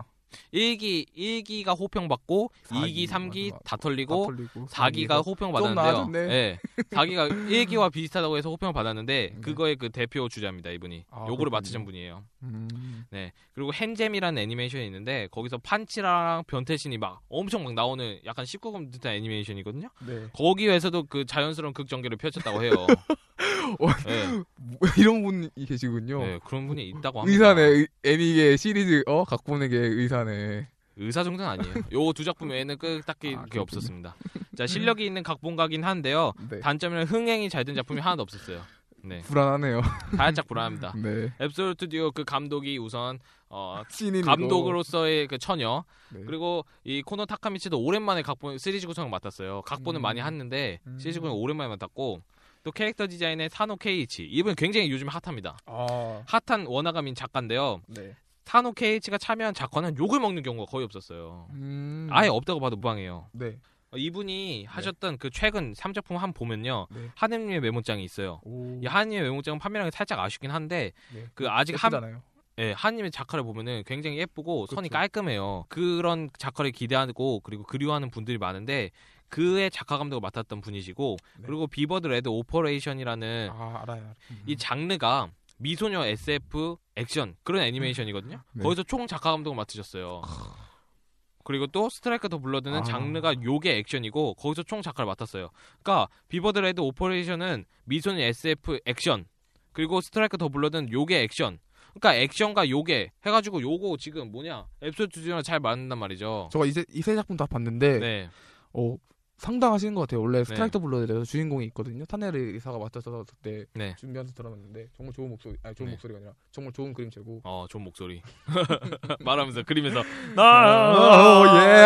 이렇게 그리고. 네. 네. 어쨌든 네. 단언컨대 네. 상당히 기대해볼 만하네요. 네. 어쨌든 그런 액션 전투진이 많이 등장할 것으로 보이는 예상되는 그 앱솔루트 듀오를 네. 그래서 작화를 맡았기 때문에 그런 그 연출신에 관해서는 연출이나 뭐 작화에 대해서는 큰 걱정을 안 하셔도 될 것 같은데 네. 아마 그 감독이 네. 처녀작이고 그리고 이 시리즈 구성의 코노 타카미치 솔직히 믿어요. 그 믿음직스러워요. 대중성을 따져봤을 때 그래서 상업적으로는 한 4,000장 정도가 4,000장. 팔릴 거. 그리고 제대로 안 하면은 한 2,000장 안 나올 수도 있어요. 네. 단언합니다, 진짜. 네. 제대로 안 하면은 1화만 보면 딱 알아요, 저는. 1화만 보면은 딱 보고 2,000장 아래네. 그렇군요. 네, 저도 쭈앙오빠님이랑 별로 다른 생각이 별로 없거든요. 일단은 상당히 평이한 라노벨이더라고요. 강해지겠다는 계기가 될 어릴 적 트라우마를 가진 남자와 여주 이런 떡밥을 던져주면서 어느 정도 예상 가능한 히로인과의 접점과 또 서비스 컷, 판치라들 그런 것들이요. 그리고 어디선가 봐온 것 같은 소재들. 맞습니다. 그런 이능계 쪽. 네. 그리고 또 어디선가 봐온 것 같은 네. 학교 그런 것들. 네. 어디선가 봐왔다는 게 나쁘진 않지만 나쁜 거죠. 신선한 게 없어. 지금 1분기 그 작들 예정작을 봤을 때는 1분기에서 큰 인기를 끌기는 좀 힘들지 않을까라고 예상해 봅니다. 네. 그래서인지 모르겠지만 이런 평탄 스토리 때문인지 모르겠지만 캐릭터 디자인에도 상당히 좋은 부분 넣었고 캐릭터 위주의 스토리가 되지 않을까라고 예상해 봅니다. 그렇게 될 텐데 네. 판비랑은 안 나올 거예요. 네. 그래서 스토리를 좀 더 예상해 보면 처음에 히로인들과의 몇몇 유리의 시그투나 히로인과 타치바나 토모에 그리고 호다카 미야비와의 주인공의 플래그를 세우고 그다음에 어떤 배틀씬을 보여주고 그다음 후반에서는 마지막 히로인인 리스 브리토를 더해서 어떤 방금 떡밥들을 조금씩 완전히 다 해소하지 못하고 조금 네. 해소해가는 그런 스토리로 전개될 것으로 예상되고요. 네. 원작은 1권에서 2권까지 정도의 내용을 다룰 거로 생각됩니다. 일단 성우진과 캐릭터진에서 얘기해보기 전에 네. 약간 간단한 평가하고 들어가자면 캐릭터 위주의 전개로 풀어나갈 것이라고 예상되는 만큼 성우진 구성에 대해서 상당히 신경을 많이 쓴 것으로 보이는데요. 남주에는 최근 인기가 좋은 성우를 배치했고 말씀드리겠지만 네. 그리고 히로인에는 최근 주가를 올리고 있는 신인 성우들을 배치하고 또 그의 연기력, 배틀씬에서 중요한 인물이 될 것 같은 연기력이 필요한 성우에는 이미 비슷한 연기로 성공 사례가 있고 또 네임밸류가 있는 유명 성우들로 배치했습니다. 또 성우진에만 돈 쳐발랐구만. 그렇죠. 그러니까 캐릭터 위주 아유. 전개가 예상되는 바입니다. 이것 때문에. 그럴 줄 알았어. 감독을 줬다니. 죄송합니다. 그래서 이제 캐릭터 성우진, 그 유명 성우들과 좋은 성우진, 괜찮은 구성을 가진 성우진을 말씀드려 보자면 주인공, 남자 주인공인 코코노의 토우레는 마츠오카 요시즈쿠, 소드아트 온라인 키리토와 노게임 노라이프 소라 등으로 요즘에 최근 주가를 올리고 있는 그 성우분이 이번에도 이능 배틀물의 주인공을 다시 맡게 되었습니다. 네. 잘하겠네. 그렇죠. 그래서 나쁘지 않은 연기를 예상되는데 키리토와 약간 다른 느낌의 목소리 톤. 예를 드리자면 버디 콤플렉스 와타세 이오바라는 역이 있거든요. 그런 네. 연기 톤이 되지 않을까 예상해 보는데 미묘해서 별 다를 것은 없다고 생각됩니다. 워낙 그 캐릭터도 비슷하잖아요. 상냥하고 네. 키리토 같은 캐릭터랑. 그리고 다음 히로인인데 유리의 시그투나라는 캐릭터인데 성우는 야마모토 노조미 성우님이신데요. 이번 분기에 유리의 시그투나 성우인 야마모토 노조미는 주가가 상당히 오를 것으로 보입니다. 왜냐하면 이거 말고도 여기서 히로인 말고도 아이돌 마스터 신데렐라 걸즈를 출연할 예정이시거든요. 그래서 상당히 주가를 많이 올리실 것으로 생각되는데 일단 유리의 시그투나에 대해서 얘기를 드리자면 니아나 야 등의 특유의 말투를 가졌고 또 표현이 많지 않은 내성적인 캐릭터입니다. 이 뜻은 이제 성우가 할 일이 없겠네요. 그렇죠. 네. 근데 이 야마모토 노조미 성우님이 그동안 그녀가 맡았던 캐릭터를 보면 나는 친구가 적다의 쿠스노기 유키무라나 대도서관의 양치기 미소노 센리를 볼 때 어느 정도 그녀가 많이 해온 연기이기 때문에 괜찮은 연기를 보여주지 않을까라는 제 개인적인 생각이 있습니다. 아, 그렇군요. 네. 그리고 그 다음에 캐릭터 히로인 두 번째인데 타치바나 토모에라는 캐릭터인데 여기의 성우는 스와 아야카 성우입니다. 타치바나 토모의 캐릭터에 대해서 얘기해 보자면 무가 여성답게 털털하고 저돌적인 모습의 캐릭터인데요. 하지만 남자의 상냥함은 알고 반해버려 츤츤거리는 그냥 츤데레 좀 귀여운 캐릭터라 생각합니다. 지금까지 스와 아야카도 방금 말씀드렸듯이 신인 성우인 것답게 네. 최근 대표작은 겁쟁이 페달의 칸자키 마키인데 이거와 별다를 거 없는 평이한 연기가 예상될 것으로 보입니다. 그리고 호다카 미야비라는 캐릭터 넘어가려고 하는데 네. 여기 담당 성우가 이마무라 아야카라는 성우거든요. 근데 네. 지금까지 기록이 전무한 신인 성우 이번에 거의 데뷔예요. 거의 그러네, 데뷔작인데 그러네. 네. 호다카 미야비가 얌전하고 남자에게 부끄러움을 잘 타는 캐릭터인 만큼 네. 조용조용한 목소리 연기 톤이 예상되고 가슴 크네. 네 가슴 네네. 크고 신인 성우의 선전을 기원합니다. 그렇군요. 네. 그다음 캐릭터 그 마지막 히로인이거든요. 네. 리리스톨 브리스톨에는 야마자키 하루카 성우가 됐는데 네. 방금 말씀드렸던 후반기 들어올 히로인인데 공주님의 약간 까칠하고 제멋대로인 캐릭터입니다. 목소리는 네. 야마자키 하루카가 이번 분기인가요? 이능 배틀은 일상계 속에서의 칸자키 토모에를 맡았거든요. 네. 그거와 별다를 게 없는 깔끔한 목소리가 예상되고 하지만 이 성우도 신인 성우인 만큼 네. 공주님 연기를 하나도 안 보여주셨거든요. 지금까지. 네. 그래서 또 신선한 캐릭터가 되지 않을까 예상해 봅니다. 그렇군요. 네. 그리고 이제 학원 이사장인 네임밸류 성우인데 시쿠모 사쿠야는 호리의 유이 성우인데요.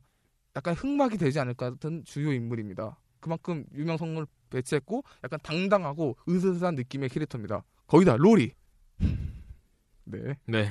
이미 호리의 유이가 갱이 갈매기 울적에서 우시로미야 마리아 같은 연기를 보여줬기 때문에 이것 또한 또 이미 성공 사례가 있는 성우를 배치해서 굉장히 신경 썼다는 느낌에 드는 성우 캐스팅이라는 걸 알 수 있습니다. 아, 그렇군요. 네, 그다음에 츠키미 리토인데 여기에도 성우 타마라 유카리거든요. 이 캐릭터 뭐냐면 붕 떠있는 느낌의 선생님입니다. 그래서 타마라 유카리의 붕 떠있는 선생님을 생각해 봤을 때 인피니티 스트라토스의 이 회사가 인피니티 스트라토스 만들었다고 들었는데 방금 그래서 깜짝 놀랐는데 그렇기 때문에 인피니티 스트라토스의 시노노의 타마네 같은 느낌의 연기가 되지 않을까. 그래서 이성우 자기 회사에서 이미 성공했던 이성우를 네. 이런 연기에서 성공했던 이성우를 배치했는지 아는가 하는 생각이 듭니다. 아 타무라 유카리. 네. 타무라 유카리한테 그렇게 얘기하시는 거예요? 아니 그게 아니라 네. 그러니까 이런 붕 떠 있는 캐릭터에 대해서 잘 보여줬던 인피니티 스트라토스가 자기네 회사에서 했으니까 네. 이미 자기네 회사에서 성공 사례가 있으니까 그대로 하지 않나 싶습니다. 에이 그런 거 아니라도 그 타무라 유카리 그냥 쓴 거지. 네. 하지만 이것만은 이유가 아닌 것 같은 게 네. 치키미 리토 역의 성우로 타무라 유카리를 뽑은 게 이것만이 아닌 것 같은 게 네. 뒤에 전개에서 약간 그런 게 있잖아요. 말씀은 메타에서 맞습니다. 말씀 못 드리지만 맞습니다. 네. 배틀신이 멋있은 만큼 네. 그런 멋있는 성우를 쓴 것으로 예상되고요. 네. 애니메이션을 통해 기대해 봅시다. 네. 네. 이제 그 중에서 인기가 가장 많은 캐릭터를 뽑으려고 하는데 제 생각에는 야마토노 노조미가 맡은 유리의 시그투나가 되지 않을 거라고 생각합니다. 은발의 루비 같은 빨간 눈 그리고 가녀린 그녀의 모험과 로리 속성 이번 애니메이션에서 가장 인기가 많을 것으로 예상되는데요. 이미 특징 자체가요. 네. 거기다가 무뚝뚝한 게 다가 아닌 여러 가지 상황들에 통한 모의 요소들 서비스 컷도 많고요. 네. 그런 것 때문에 묻 남성들의 가슴을 울릴 것으로 예상됩니다. 또한 남자 주인공인 소드아트 온라인이나 노겜 노라, 특히 노겜 노라에 대해서 시로의 향수를 느끼지 않을까라는 생각이 있습니다. 지금까지 여러 가지 캐릭터에 대해서 설명해 드렸는데 네. 제가 생각하기에 캐릭터 위주의 전개가 예상돼서 캐릭터도 중요하지만 네. 일단은 스토리 자체가 중요하다고 생각되거든요. 그 애니메이션 자체가. 그리고 그 신인 감독이라는 걸 들어봤을 때 네. 저는 개인적으로 판매량이 1000장 이하지 않을까라는. 무조건요. 그렇게는 안 나와요 절대. 아 그런가요? 네, 그러면 있습니다 제가. 쭈앙오빠님이 2000장 이하라고 했는데 한 1500장 정도로 2000장 이하라고 안 했어요. 못 만도 2000장이 될 거라고 저는 했었잖아요. 4000장이라고 얘기했습니다. 4000장인가요? 저는. 그래서 제 개인적인 생각에는 네. 1000장에서 2000장 사이가 되지 않을까. 와 진짜 너무한다. 성우를 막 타무라 유카리 썼는데 그렇네요. 와 진짜 너무한다. 와. 이번 1분기 와 아직 나오지도 않은 애니메이션한테 그렇게 욕을 하고 싶습니까? 그러니까 이 앱솔루트 수요가 잘못된 게 아니라 이번 1분기의 애니메이션을 쭉 봤을 때 네. 그닥 판매량이 높지 않을 거라고 예상하는 바인 거지. 네. 완전 무서워. 아 1000장 아래래. 어쨌든 간에 네. 그래서 그럼 이번 좀 더 승자도 대가 될 것 같거든요. 후하게 네. 1500장 예상해 봅니다. 1500장. 네. 말도 안 돼. 자 앱솔루트 듀오 만나보겠습니다. 네. 자 다음 작품은 뭐죠? 다음 작품은 유리쿠마 아라시입니다. 네, 유리쿠마 아라시. 요건 이제 원작은 오리지널 애니메이션이에요. 네, 원작. 네. 근데 이게 원래 4월부터 나온 코믹스판이 있다고 해요. 아, 네. 네. 그 내용과 그 코믹스 만화책 있잖아요. 그 네. 만화책 내용과 비슷하게 애니메이션을 만들 것 같은데 제가 그 만화책판을 못 봤습니다. 아, 그런가요? 네, 보셨어요? 만화책은 안 봤고 네. 이게 좀 더 말씀드리겠지만 펭귄 네. 베어 프로젝트잖아요. 예. 그 전작인 돌아가는 펭귄들 한번 봐서 네. 코믹스가 있다는 말을 듣고 좀 네. 깜짝 놀랐네요. 이게 만화책판이 있는데 네. 이 만화책판으로 나올 것으로 보여요. 이게 오리지널이지만 근데 이게 제가 못 봐가지고 뭐라고 설명드리긴 그런데 줄거리가 어떻게 되냐면은 줄거리가 겁나 길게 써놨어요. 제가 이거 이제 따왔던 거거든요. 네. 그래서 이거 블로그에 보시면 될 것 같은데 제가 빠르게 읽어드리면은 어느 날 우주 저편에서 소행성 쿠마이러가 폭발하고 그 상산조각난 쿠마레가 유생되어 지구로 쏟아지자 웬 쿠마가 등장해서 인류를 위협한다. 인간들 쿠마는 인간을 먹고 인간들 쿠마는 그 사람을 이거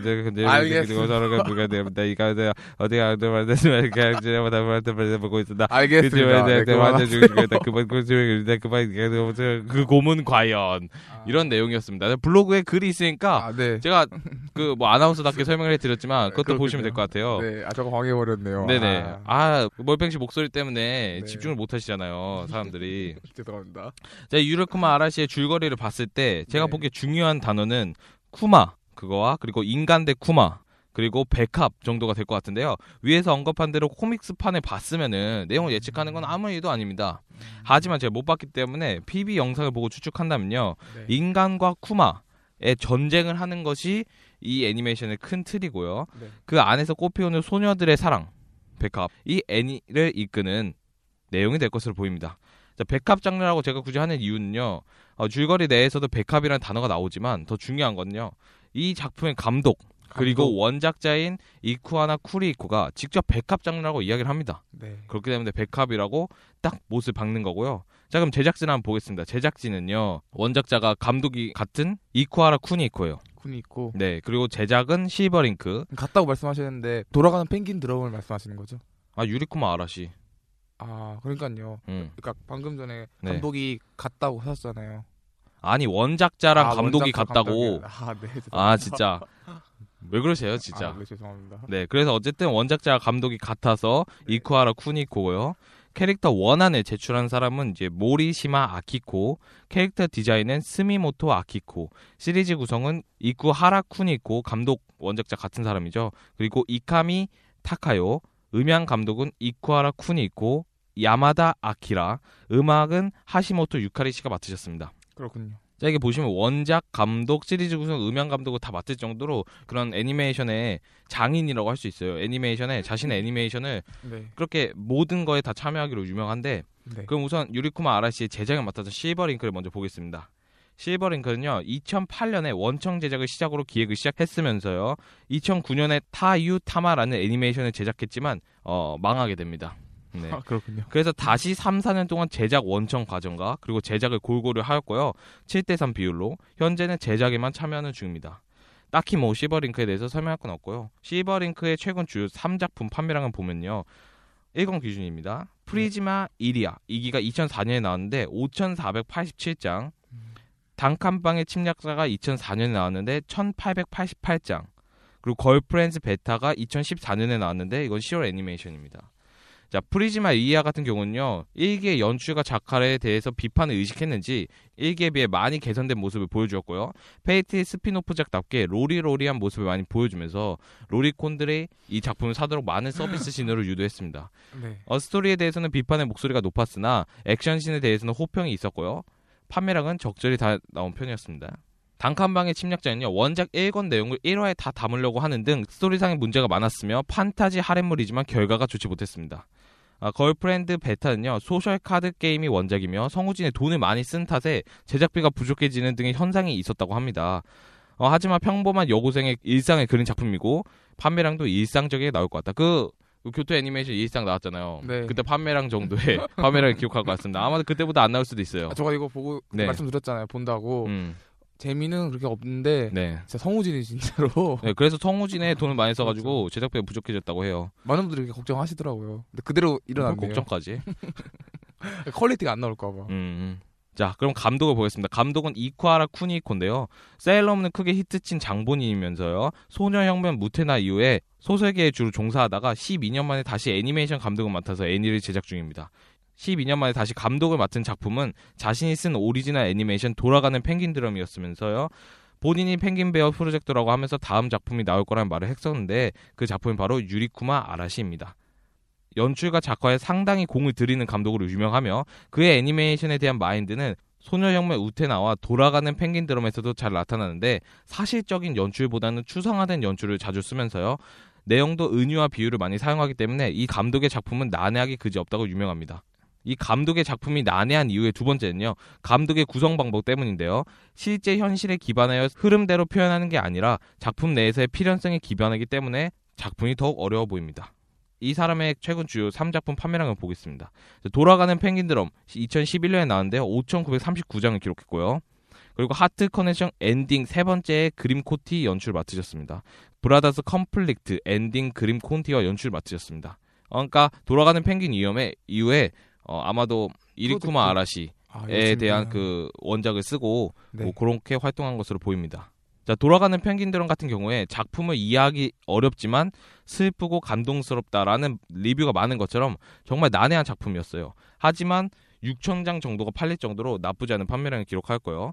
펭귄 드럼 이후에 4년 만에 감독직을 다시 만든 건데 펭귄 베어 프로젝트 1탄 펭귄 드럼은요. 일본의 가스 폭발 사고로 바탕으로 만들어졌다고 하고 펭귄 베어 프로젝트 2탄 유리쿠마 아라시는 상켄벤츠 불검 사건을 바탕으로 따왔다는 말이 있듯이 상당히 연관성이 있어 보이면서 기대가 많이 됩니다.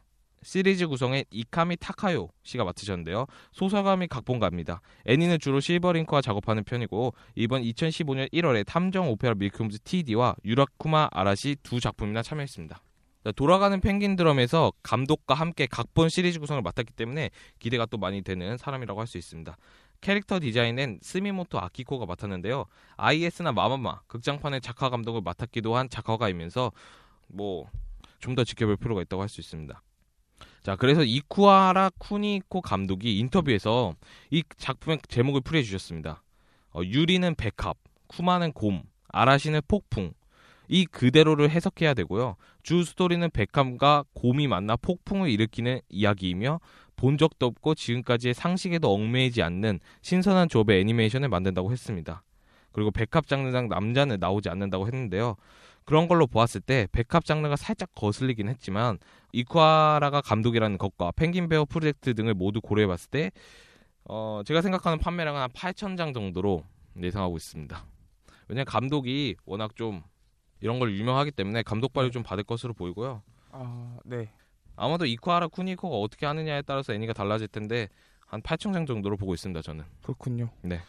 저는 유리쿠마 아라시를 조사하던 중에 네. 방금 말씀드렸듯이 아까 쭈앙오빠님이 말씀하셨듯이 penguin 베어 프로젝트 즉 돌아가는 펭귄들은 후속작이라는 걸 들었을 때 사실은 극장판이 나온다고 들었었는데 유리쿠마 아라시더라고요. 솔직히 말해서 저는 그 말을 듣고 기대를 별로 하지 않게 되었습니다. 일단 장르를 백합으로 내린 것과 돌아가는 펭귄들은 마지막을 보면 약간의 근친상간이거든. 결국에 마지막 결론이요. 네. 피는 섞이지 않았지만 그런 결론이었고 그리고 펭귄 드럼 자체에 제가 본 거를 생각해봤을 때 그냥은 안 끝날 것이라고 확신하기 때문입니다. 애초에 감독이 네. 이렇게 말을 해줬는데 쿠마가 뭐 어쩌고 이렇게 그대로 해석하라고 말씀하셨는데 그대로 해석하지 않게 애니메이션을 만들기 때문에 이미 네. 그 돌아간 펭귄 드럼을 보면서 느꼈던 사실 저도 보면서 마지막에 참 슬프다. 그렇게 끝났지만 중간 과정이 매우 불쾌했기 때문에 불쾌했을 정도예요. 네, 불쾌할 정도거든요. 그러니까 불쾌네. 네, 이해도 안 가고 그런 네. 작품 자체가 그냥 불쾌해서 네. 돌아간 펭귄 드럼이 저에게 있어서 불쾌한 애니메이션 중에 손에 꼽는 애니메이션 중 하나고요. 불쾌가 상당히 네. 안 좋은 표현 아니에요? 근데 진짜로 약간 불쾌? 그랬습니다. 그러니까 전개가 너무하네.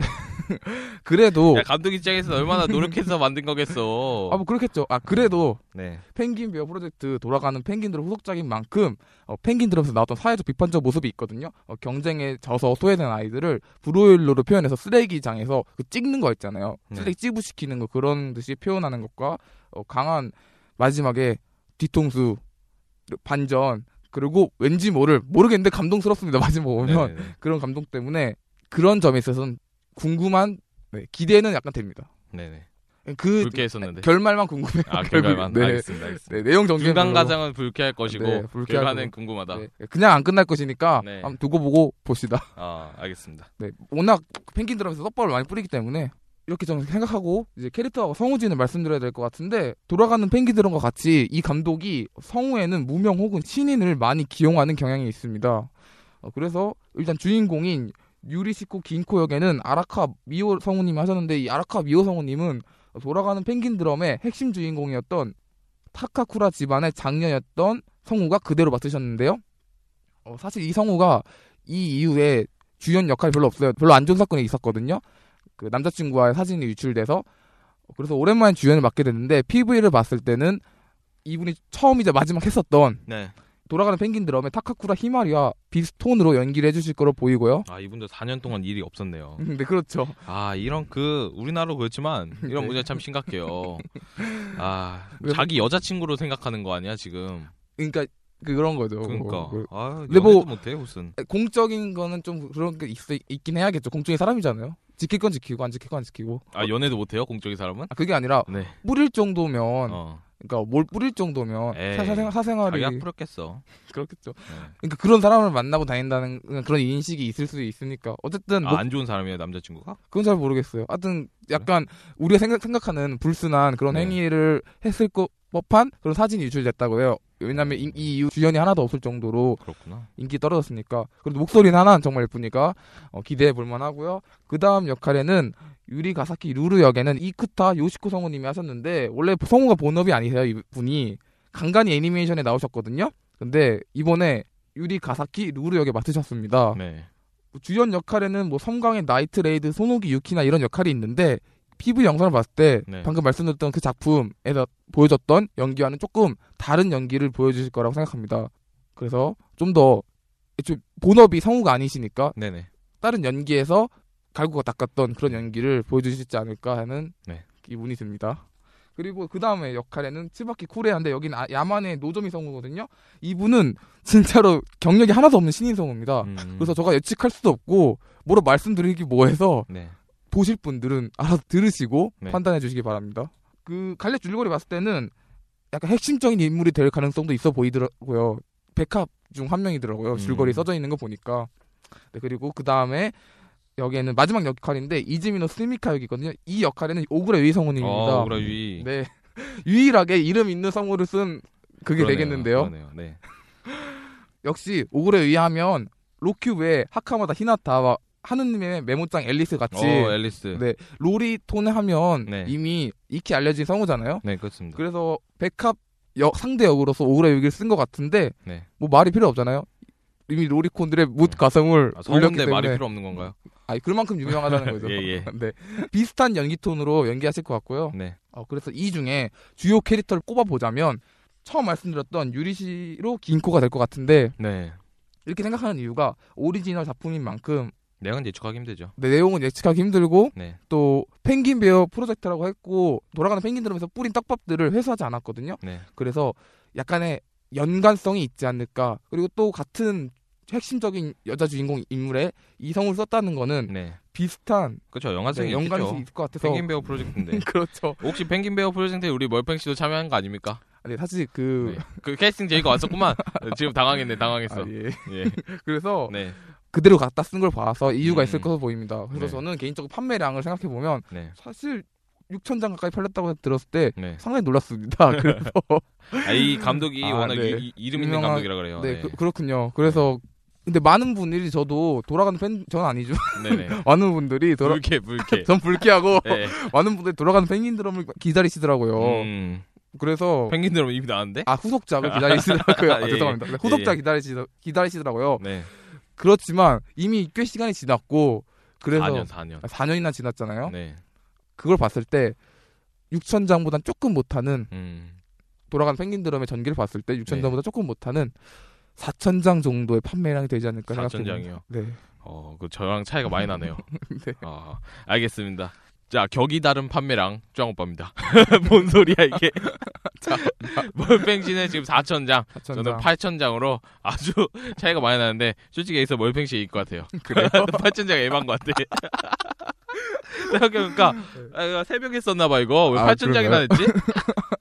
자, 어쨌든 유리쿠마 아라시는 아니 저가 이렇게 말씀드렸는데 네. 그래도 유리쿠마 아라시 주연 성우 빼고 네. 조연 성우들 있잖아요. 그 유명한 성우들 많이 썼더라고요. 불안했나봐.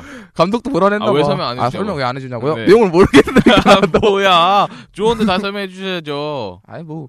알겠습니다. 네. 저가 자, 설명 그러면 안 해드려도 다 아실 거예요. 예, 유리쿠마 아라시 넘어가죠. 네. 자, 유리쿠마 아라시 넘어가도록 하고요. 네. 그다음 이제 아이돌 마스터 신데렐라 걸즈라는 애니메이션입니다. 자, 아이돌 마스터 신데렐라 걸즈 이번 분기 총틀어서 가장 기대작이라고 할 수도 있는 이 애니메이션이에요. 그렇죠. 네. 자, 원작은 소설 게임인데요. 소설 그 모바일 게임 있잖아요. 그렇죠. 그 게임이 원작인데 한국에도 네, 했잖아요. 지금 얼마 전에 런칭해가지고 네. 지금 멀피 펭귄 씨가 열심히 하고 있습니다. 지금 스쿠패스도 안 하고 스쿠패스래요 요즘에. 아 그래요? 네. 저가 네. 준비하려고 한번 해본 거고. 안 환승하시는 줄 알아요. 그럼 10만 원 왜 질렀어요? 어디다 10만 원을 질렀죠? 여기에 신데렐라 걸즈. 없는 말만 네, 만들어주시네. 그렇습니다. 자, 원작은 그 쇼설 10만 원... 게임이고요. 자, 쇼설 게임을 애니메이션화한 작품이고요. 전작 아이돌 마스터는 큰 인기를 끌었습니다. 게임 내에 존재하는 캐릭터는 200명 정도인데요. 이 200명의 캐릭터들을 모두 애니메이션에 넣는다는 건 사상 불가능에 가깝기 때문에 네. 애니메이션에 나올 캐릭터들을 30명 정도로 골랐다고 합니다. 게임 내 200명 중에서 765 프로젝션 멤버들, 그러니까 아이돌 마스터에 이미 나왔었던 멤버들을 제외하고 쿨, 큐트, 패션의 멤버들 중 10명씩을 골랐다고 합니다. 이 소셜 게임을 해보면요. 신데렐라 걸스 내에서 캐릭터들을 쿨, 패션 뭔 소리야? 쿨 패션이요? 쿨, 큐트, 패션을 이렇게 나누잖아요. 네네. 네, 거기에 맞춰서 10명씩을 골랐다고 합니다. 그런데 또 이 30명도 너무 많아요. 그래서 30명 모두도 애니에서 비중 있는 캐릭터로 표현하기 어렵기 때문에 밀어주는 14명을 신데렐라 프로젝트로 또 이렇게 이름을 써서 만들고요. 나머지 16명은 이미 데뷔한 프로 아이돌이나 아니면 길거리에서 스카웃되는 상황이나 뭐 연습생 등으로 나올 예정이라고 합니다. 거의 안 나오겠네요. 그쵸, 뭐 16명이니까. 하나에 한두 명 이렇게 나와가지고 나머지 14명 밀어주고. 그렇죠. 네, 왜냐면 이 14명을 한 화씩 채우기에도 부족해. 맞아. 이쿨인가요? 모르겠습니다. 2쿨인지 1쿨인지 모르겠는데 아무래도 이쿨로 보여요. 이 정도면 아마 이쿨일 거야. 그렇죠. 네, 그럼 이 아이돌 마스터 신데렐라 걸스를 설명하기 전에 우선 아이돌 마스터라는 컨텐츠에 대해서 설명해드리면요. 아이돌 마스터는 가상 아이돌이라는 장르를 발전시킨 장본인입니다. 게임이 최초의 원작이고요. 처음에는 아케이드 게임으로 시작해 점점 인기를 얻어서 엑박 등의 게임으로 발전했습니다. 발전을 해오던 아이돌 마스터였지만 새로운 게임판인 아이돌 마스터 2가 폭삭 망하게 되면서 컨텐츠 자체가 붕괴되는 위험에 처하게 되었습니다. 이때 상황이 한정판도 다 안 팔릴 정도라고 했어요. 제작사 내에서는 40만 장을 기대했는데 현실은 4만 장 정도라서 한정판도 다 안 팔렸다고 합니다. 한정판도 막 세일해서 팔았대요. 그렇죠. 한정판을 몇 장 찍었을까요? 모르겠어. 한 5만 6만 장 찍었다고 치면은 만 장은 세일해서 판 건가요? 그렇죠. 한정판인데 한정판도 다 못 판 거야. 그렇군요. 한정판이면 막 사야 되잖아 사람들이. 네. 그 정도로 폭삭 망하게 되었다고 합니다. 사실 아이돌 네. 마스터를 까는 건 아니지만 네. 아이돌 마스터 회사가 네. 상업적인 네. 그런 걸 많이 욕심을 네. 많이 밝힌다고 하더라고요. 러브라이브는요. 러브라이브도 러브라이브는요. 밝히고 러브라이브. 근데 지금 아이돌 러브라이브 마스터도. 때문에 지금 자기가 러폭더러 아이돌 마스터 까는 거 아닙니까? 아니에요. 절대 아니고 네. 저는 항상 이것만 지켜요. 물어보겠습니다. 네. 이거 할 때 네. 열심히 준비했어요 안 했어요? 준비했죠. 열심히 준비했어요? 네, 확실히 사실- 가슴에 손 넣고 할 수 있습니까? 네. 나 러폭던데 이런 거 해야 돼 이런 마음 아니었어요? 절대 아니에요. 절대 아니에요. 네. 확실합니까? 네. 알겠습니다. 사실 갈등했는데 아이돌 마스터 알겠습니다. 네. 거기까지 듣도록 하겠습니다. 네, 좀 이따 얘기하죠. 좀 이따. 네. 뭘좀 되게 내가 그러니까 아이돌 마스터는 네. 보니까 성우진이 되게 빵빵하더라고요. 음. 그래서 내가 좋아하는 러브라이브 성우진이 러브라이브는 안 빵빵해요? 러브라이브는 빵빵하게 빵빵하진 됐잖아. 않죠. 빵빵하진 않죠. 아니, 빵빵하게 됐잖아. 빵빵하게 되지도 않았고 안 빵빵하지도 않죠. 그럴 줄 알았어. 러브라이브가 그렇지 뭐. 뭐요? 죄송합니다. 러폭도 나 터는 거 아니야? 죄송합니다. 이제 뽕 빠진다. 그래서 역사 뒤로 사라져버린 아이돌 마스터였는데요. 마지막 발버둥으로 애니판이 나오게 되었고요. 애니판이 엄청나게 상업적으로 성공하게 되면서 다시 부활하게 되었습니다. 그래서 애니메이션 게임 같은 거 제외하고 애니메이션 판의 역사를 보자면요. 처음에는 애니 제노글라시아라고 로봇 나와가지고 미소년들끼리 로봇도 있어요. 진짜요? 그래서 빽 하는 그런 애니메이션인데 왜? 네, 요거 다음 이제 아이돌 마스터. 그 다음에 요즘 나왔던 푸치마스, 그 다음에 신데렐라 걸스의 형태인데요. 아이돌 마스터가 가장 비슷하다고 생각해서 아이돌 마스터의 그 제작진과 걸스의 제작진을 제가 준비해봤습니다. 그렇군요. 네, 아이돌 마스터의 그 제작진 같은 경우는 표가 블로그에 올려 있을 테니까 그걸 직접 보시고요. 아이돌 마스터 신데렐라 걸스의 제작진을 읽어드리면요. 원작은 역시 소설 게임이고 제작은 A1 픽처스에서 맡았고요. 감독은 타카오 노리코, 그리고 시리즈 구성은 타카오 노리코와 타카하시 타츠야. 캐릭터 디자인은 마츠오 유스케, 미술 감독에는 스기무라 미호, 색채 설정에는 무라카미 토모미, 촬영 감독에는 사쿠마 유아, 음향 감독에는 후지타 아키코, 음악에는 타나카 히데카즈님이 맡으셨습니다. 자, 아이돌 마스터에 대해서 표는 안 읽어드렸지만 표를 보시면요. 제작사 빼고는 A1 픽처스 빼고는 거의 다 물갈이가 됐어요. 네, 그리고 이번 걸스의 감독인 타카오 노리코 또한 자신의 첫 감독 작품이고요. 물론 4년이 지난 작품이지만 이미 성공을 거뒀던 제작진을 다시 투입하지 않는다는 건 애니메이션 또한 많이 다르다는 걸 말해주는 거라 할 수 있겠습니다. 아이돌 마스터가 이미 765 프로덕션에 있어서 그 안에서 이미 아이돌이 있었잖아요. 네. 그 아이돌을 성장시키는 듯한 애니라면은 신데렐라 걸스는 길거리에서 캐스팅을 해가지고 직접 아이돌을 키운다. 이런 회사도 느낌의, 엄청 네. 커 보이더라고요. 엄청 큰 회사잖아요. 규모가 다르니까. 그렇죠. 그런 200명 식의 수용하려면 제작진들도 다 바뀐 걸로 보면 아이돌 마스터와 그 아이돌 마스터 신데렐라 걸스의 애니메이션 방향성이 좀 많이 다른 것 같습니다. 그렇군요. 네, 같으면 아마 같은 감독을 쓰셨겠죠. 네, 아닐 수도 있고. 자, 그러면은 아이돌 마스터 신데렐라 걸스의 제작사를 보겠습니다. 제작사는 A1 픽처스인데요. 한때 작화가 좋았으나 무리하게 애니메이션을 다작한 때문인지 현재는 작화량이 많이 떨어진 편입니다. 특히 원작 잘라먹기나 심각한 각색으로 원작 팬들에게는 달가운 제작사는 아니고요. 그래도 작화가 기본적으로 좋고 가끔 대작들을 만들어내는 제작사인 것만은 확실합니다. 자, 이번 2015년 1분기엔요. 세 작품이나 참여했어요. 신데렐라 걸스, 아이드노아 제로 2기, 그리고 시원찮은 그녀의 육성 방법 이렇게 세 가지나 참여를 했습니다. 되게 많이 하네요. 네, 이거 많이 해요. A1 픽처스의 주요 작품 판매량을 보면요. 아이드노아 제로 2014년 1기가 나왔죠. 이게 9,478장을 기록했고요. 흑십사 북 오브 서커스는 2014년에 나와가지고 9,204장을 팔렸습니다. 페르소나 4 골드는 2014년에 나와서 14,660장을 팔았다고 합니다. 자, 아이드노아 제로 같은 경우엔 트로이카와 함께 제작한 오리지널 애니메이션인데요. 아이드노아 제로의 이야기는 이번 분기에 2기가 나오잖아요. 네. 그때 다시 좀 더 얘기를 하도록 하겠습니다. 자, 흑집사 북 오브 서커스는 한번 흑집사를 샤프트에서 흑집사 2기를 오리지널로 자기가 만들어 끝냈어요. 아, 그래요? 왜냐면은 원작 분량이 얼마 없었는데 그걸 무리하게 애니메이션을 만든 탓에 애니메이션 오리지널로 끝내버려요. 근데 흑집사 자체가 이미 너무나 잘 되는 컨텐츠이기 때문에 6년 후에 그걸 다시 원작을 따라가는 내용으로 애니메이션화 시킵니다. 그러니까 자신들이 이미 애니 오리지널로 끝내놓고 다시 원작으로 끝내는 걸 다시 리메이크해요. 아이언 픽처가. 네, 에이언 픽처가. 자, 그래서 10화 분량의 애니메이션으로 다시 한번 리메이크를 했고요. 옛날에 한번 되어서 그런지 몰라도 원작에 최대한 충실하면서 평작으로 만들었습니다.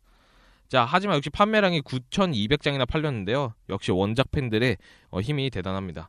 그도 그렇게 옛날에는 되게 지네 맘대로 해가지고 욕을 되게 많이 먹었거든. 네. 그래서 이번에 원작대로 애니메이션 만드니까 원작 팬들 입장에서는 당연히 지갑을 꺼내죠. 흡족하군요. 네네, 원작 그대로 만드니까. 그렇죠. 자, 그다음 페르소나 4 더 골드는 페르소나 4를 보지 않거나 게임을 안 했으면 이해하기 어려운 내용으로 제작이 되었습니다. 페르소나 팬들을 위한 애니이며 팬들의 지갑이 활짝 열렸던 작품이라고 할 수 있고요. 하지만 작품이 많다는 평가를 받았습니다.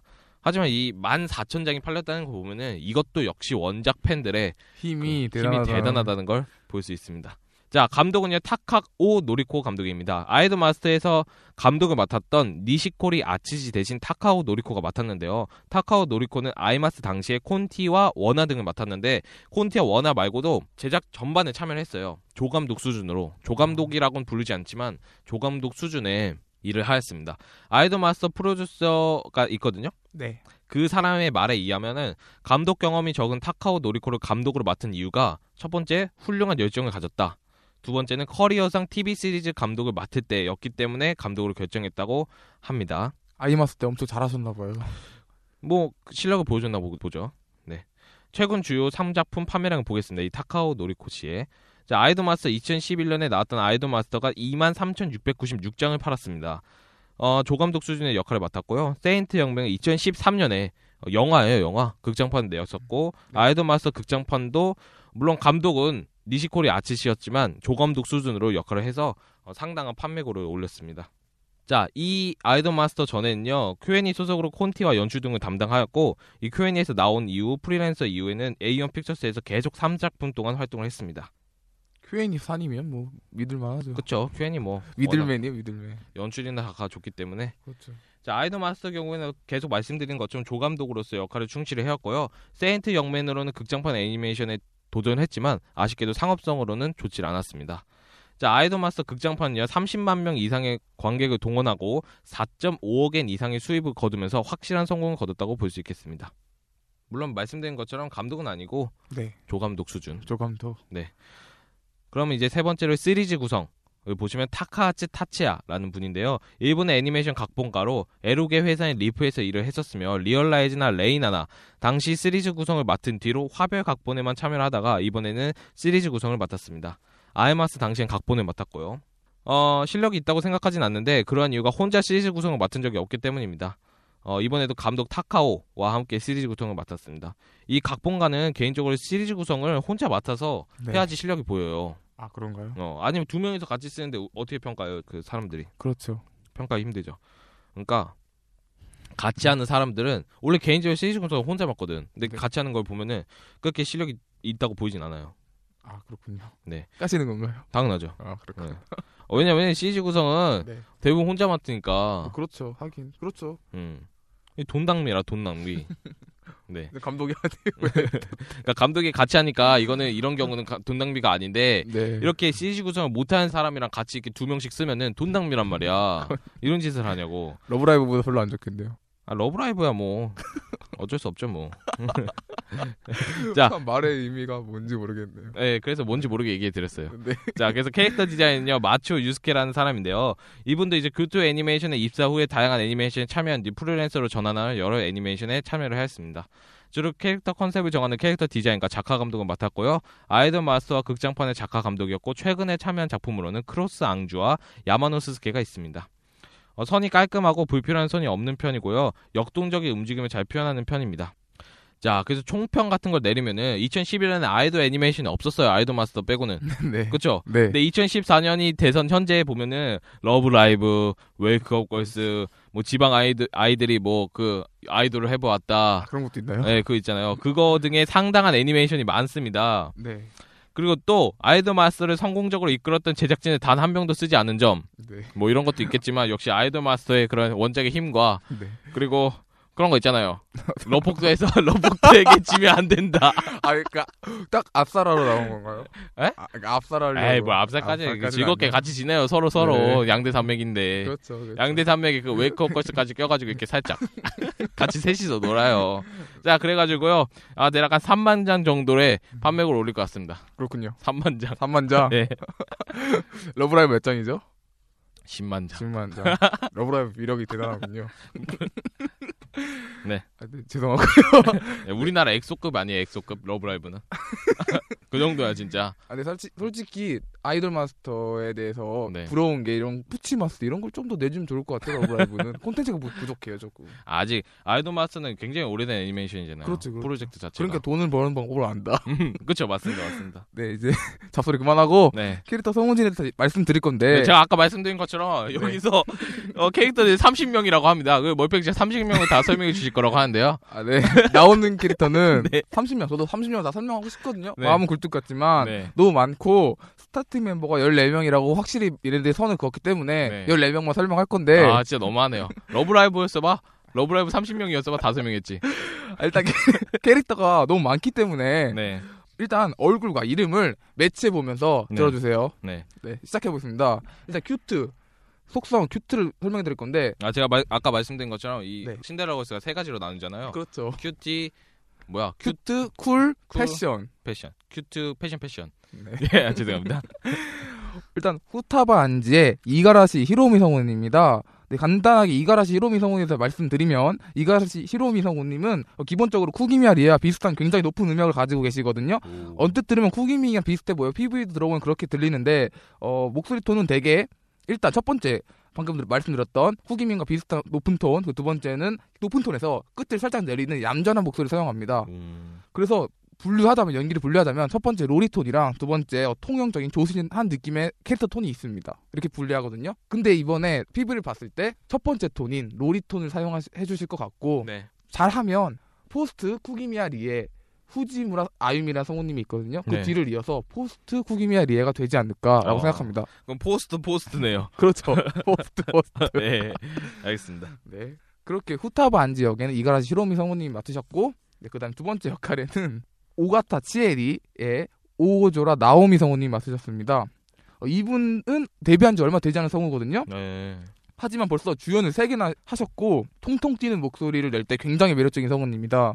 일단은 목소리 톤에 대해서 설명해 드리자면 첫 번째 어떤 로리 계열의 목소리 톤을 하셨고, 그리고 또 두 번째는 약간 의미불명한 캐릭터인데 현시연 이대째 수잔나 호킨스 이렇게 말씀드리면 다 아실 거예요.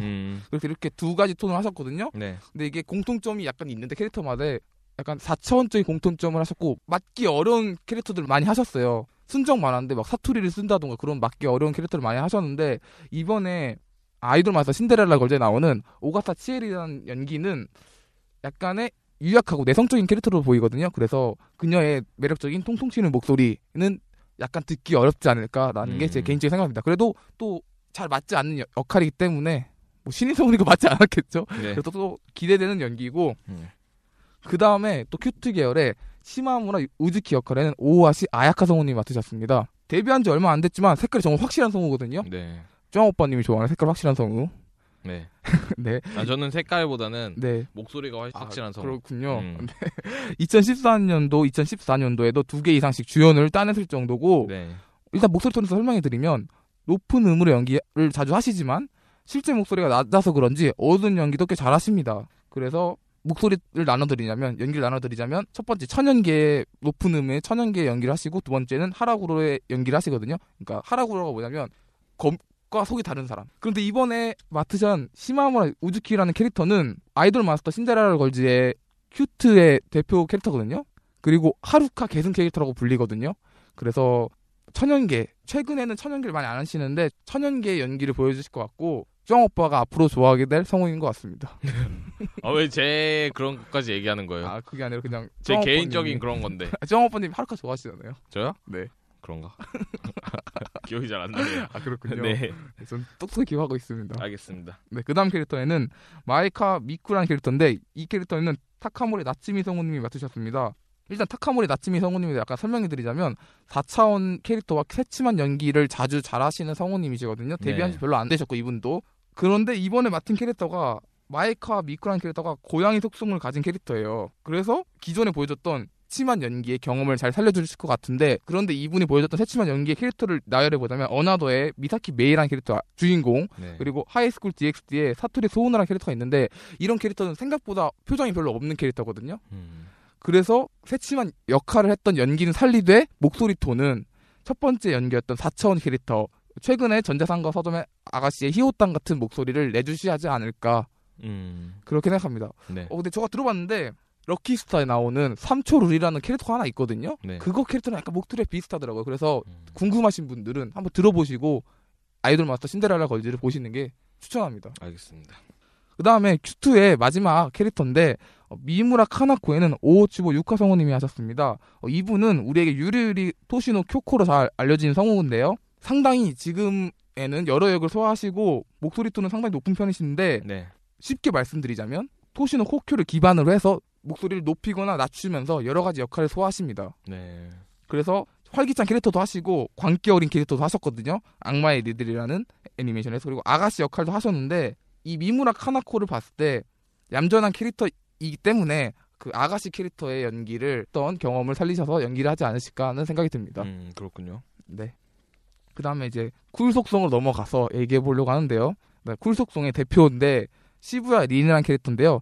이 캐릭터에는 후쿠하라 아야카 성우님이 하셨는데 이분이 사실 데뷔하신 지 별로 안 됐어요. 단역도 별로 안 하셨고 2013년부터 활동하셨거든요. 그렇지만 시부야 린이 지금 아이돌 마스터의 타이틀 히로인이고 또 인기에서도 3차 총선거에서 계속 1위를 달리셨거든요. 그래서 그만한 인기를 계속 이끌어가지 않을까. 이번 아이돌 마스터가 끝나면 주가를 상당히 올리시지 않을까라는 기대를 해봅니다. 그러네요. 그 다음에는 칸자키 란코라는 캐릭터의 우치다 마야 성우님이 하셨는데 마야야. 그렇죠. 최근 주가가 가장 높은 성우입니다. 그리고 또 특유의 목소리 덕에 모해스러운 연기가 잘 어울리시는 성우인데 이번에 란코라는 캐릭터가 중2병스러운 캐릭터예요. 우치다 마야 성우님이 처음에 이름을 알리게 된 캐릭터가 상카레아도 있겠지만 중2병의 타카시 리카라는 캐릭터가 있는데 그 연기를 그대로 살려서 그때 그 오글스러운 연기 있잖아요. 그거 그대로 살려서 연기해 주시지 않을까. 근데 거기다가 그 속마음, 내면의 마음을 얘기하나 봐요. 이 캐릭터가. 게임을 해보니까 가로 열고 자기 말을 막 적더라고요. 랑코가요? 네네. 그래서 자기 말을 또 따라하는 거 보면 그때 그런 거는 모의 캐릭터를 자주 하시니까 최근에 그런 경험을 살리셔서 또 하이텐션을 자주 하시고 또 자신감 있어 하시니까 그런 느낌을 잘 살려서 연기하시지 않을까라는 생각이 듭니다. 그 다음에 쿨 캐릭터에 아나스타샤라는 캐릭터인데 이 캐릭터는 우에사카 스미레 성우님이 들어가셨습니다. 우에사카 스미레 성우님도 많은 분들이 아실 텐데요. 최근에 주가가 가장 높은 성우시고 이분도. 그리고 연기는 되게 청순한 듯한 느낌의 목소리와 장난스러운 느낌의 목소리로 나뉘는데 두 개 톤이 극명하게 갈려갖고 동일 인물로 구별하기 쉽지 않은 그런 출중한 연기를 갖고 계시거든요. 그래서 이런 출중한 연기를 바탕으로 아나스타샤라는 캐릭터가 약간은 혼혈인이고 쿨한 느낌의 캐릭터예요. 그래서 최근에 제가 말씀드렸던 방금 청순한 느낌의 캐릭터나 장난스러운 캐릭터가 아닌 또 새로운 연기인 쿨데레적인 모습을 선보일 예정이실 것 같습니다. 그 다음 캐릭터는 니타 미나미의 스자키 아야 성우님인데 스자키 아야 성우님도 데뷔하지 얼마 안 된 신인 성우이세요. 하지만 주연 데뷔작이 타마코 마켓의 타마코 아시죠? 그걸 아주 강렬하게 데뷔하셨거든요. 노래 실력도 출중하시고 그래서 아이돌 마스터에 뽑히신 것 같은데 강렬하게 데뷔. 오프닝 엔딩 다 부르신 특이 케이스입니다. 데뷔하실 때. 제가 월팽 씨가 여기에 타마코 마켓에서 떡만 하던 그녀가 이번에 섹시 담당이라고 쓰셨는데 이게 상당히 표현이 야한 거 아닙니까? 그런가요? 그렇군요. 타마코 마켓에서 떡만 하던 그녀가 이번에 섹시 담당을 맡을만 했네. 떡만 하면 죄송합니다. 뭔 말이야 이게. 그렇게 연관이 되군요. 저는 그렇게 연관이 되네요. 이게 쓰신 거 아니에요? 이거? 이 생각하고 쓰신 거 아니에요? 아니에요. 섹시 담당을 맡을만 하네. 그래서 평소에는 활기찬 캐릭터나 뭐 그런 당찬 캐릭터 위주로 맡으시고 계시거든요 지금. 근데 이번에 처음으로 방금 쭈앙오빠님 말씀하셨던 타마코 마켓에서 떡만 알던 그녀가 섹시 담당을 맡게 됐고 할만하네. 그래서 지금까지 전무한 연기를 처음으로 선보이실 것 같습니다. 그렇군요. 니그에다 가니까 단백질 도둑이라고 그런 말도 있더라고요. 그래서 너무 심하신 거 아닙니까 그런 말은? 모자이크에 처리해주세요. 모자이크라니 삐처리겠지. 삐처리해주세요. 알겠습니다. 그다음 마지막에 쿨 캐릭터인데 타다리이나의 아오키 르리코 성우님입니다. 이 아오키 르리코 성우님도 2012년부터 활동한 무명 성우여서 딱히 말씀드릴 건 없고, 타다리이나에 대해서 약간 말씀드리자면 보이시장 캐릭터로서 예전에 아이마스에 나왔던 키구치 마코토라는 캐릭터 아시죠? 네. 그 캐릭터의 계승 캐릭터가 되지 않을까 생각해 봅니다. 그런데 약간 키구치 마코토보다는 여성적인 느낌이나 그런 느낌이 더 가미되지 않을까라는 생각이 듭니다. 네, 그 다음에 패션으로 넘어가서 이제 패션 캐릭터의 혼다 미오의 하라 사유리 성우님이신데요. 미오. 네, 혼다 미오. 일단 혼다 미오. 미오. 패션의 네. 대표 캐릭터고, 근데 이 하야 사유리님이 그때 저번에 아야스미 카나 할 때 말씀드렸던 리스프의 끼어 팔던 무명 성우인데, 네. 이번에 네. 이 캐릭터가 네. 베이스도 잘 친다면서요? 아 맞아요. 네. 네. 알겠습니다. 헛소리 그만하세요. 미오잖아. 그렇겠네요. 네. 네. 언제적인데요, 그게 진짜. 8년 지났어요, 이제. 무슨 8년이나 지나 말도 안 되는 소리 하고 있어. 6년. 참나. 네, 그래서 하야 사우리님이 데뷔하신 지는 꽤 됐지만 거의 무명 성우에 가깝습니다. 6년이라니 생각해보니까 3년밖에 안 됐네. 알겠습니다. 3년 맞네. 2011년인가요? 맞네요, 3년. 그렇군요. 6년이라니 심한 거 아니에요? 스즈미 하루이가 6년인가 보네요. 네, 알겠습니다. 네. 저에겐 스즈미 하루이밖에 없어갖고. 근데 미호 얘기하는데. 다시 돌아가서 하야 사우리님에 대해서 말씀드릴 게 별로 없는 게, 지금까지 거의 단역이나 엑스트라 위주로 하셨고 주연도 한 개 정도 했는데 제가 들어보지 못한 캐릭터여서 딱히 말씀드릴 수는 없지만 저 게임을 그래서 해봤어요. 그래서 쭈앙오빠이 방금 말씀하셨던 아이돌 마스터 콘텐츠를 해봤는데 저 패션을 골라서 했거든요. 근데 그냥 우리가 생각하는 당찬 여자 캐릭터가 되지 않을까. 근데 이번에 기회로 무명을 탈피하셔서 네임 밸류가 있으신 성우로 거듭나길 바랍니다. 네. 그 다음 캐릭터는 모로보시 키라리라는 캐릭터의 마츠자키 레이 성우님인데, 이분도 데뷔 이후에 별다른 역할이 없었던 무명 성우시거든요. 네. 어둠의 세계에서는 약간의 주연을 활동하셨지만, 어둠의 세계에서. 네. 좋은 좋은 커리어네요. 좋은 커리어. 네네. 근데 저희가 저희 나라가 네. 아청법이 있기 때문에 네. 자세한 언급은 못 드리고, 참 안타깝네요. 그 외에는 단역 엑스트라 위주의 배역을 많이 맡아오셨어요. 근데 최근에 내 뇌속의 선택지가 학원 오브 코미디를 전력으로 방해하고 있다에 레이카도 아야메를 통해서 매도나 그런 아가씨 연기에 능숙하다는 걸 보여주셨고, 또 천사의 드롭이나 라면 등의 5분짜리 짧은 애니메이션이지만 점점 배역을 따라가고 있는 성우이십니다. 네, 그렇군요. 네, 근데 이 모로보시 키라리라는 캐릭터에서 좀 약간 말씀드리자면 186의 장신인 캐릭터거든요.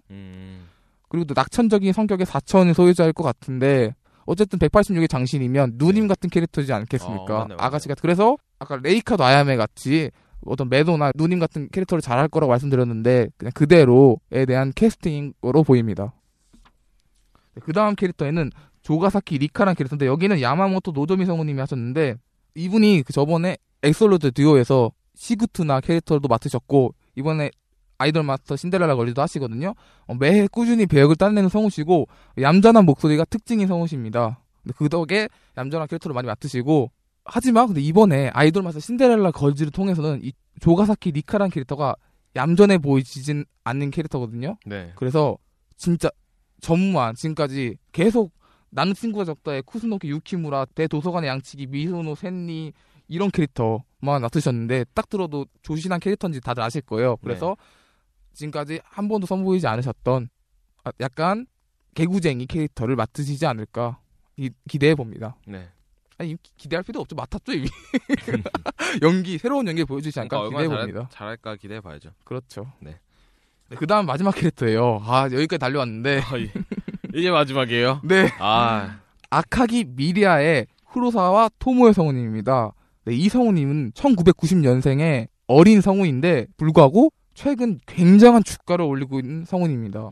시작부터 남다른 길을 걷고 있죠. 네. 제2의 히라노아야 좀 되면 안 되겠지만 네. 그런 길을 걷고 계신 분인데, 최근 작품을 보면 블랙블릿의 티나 스프라우트, 또 혹은 아마기 브리랜드 파크의 실피 네.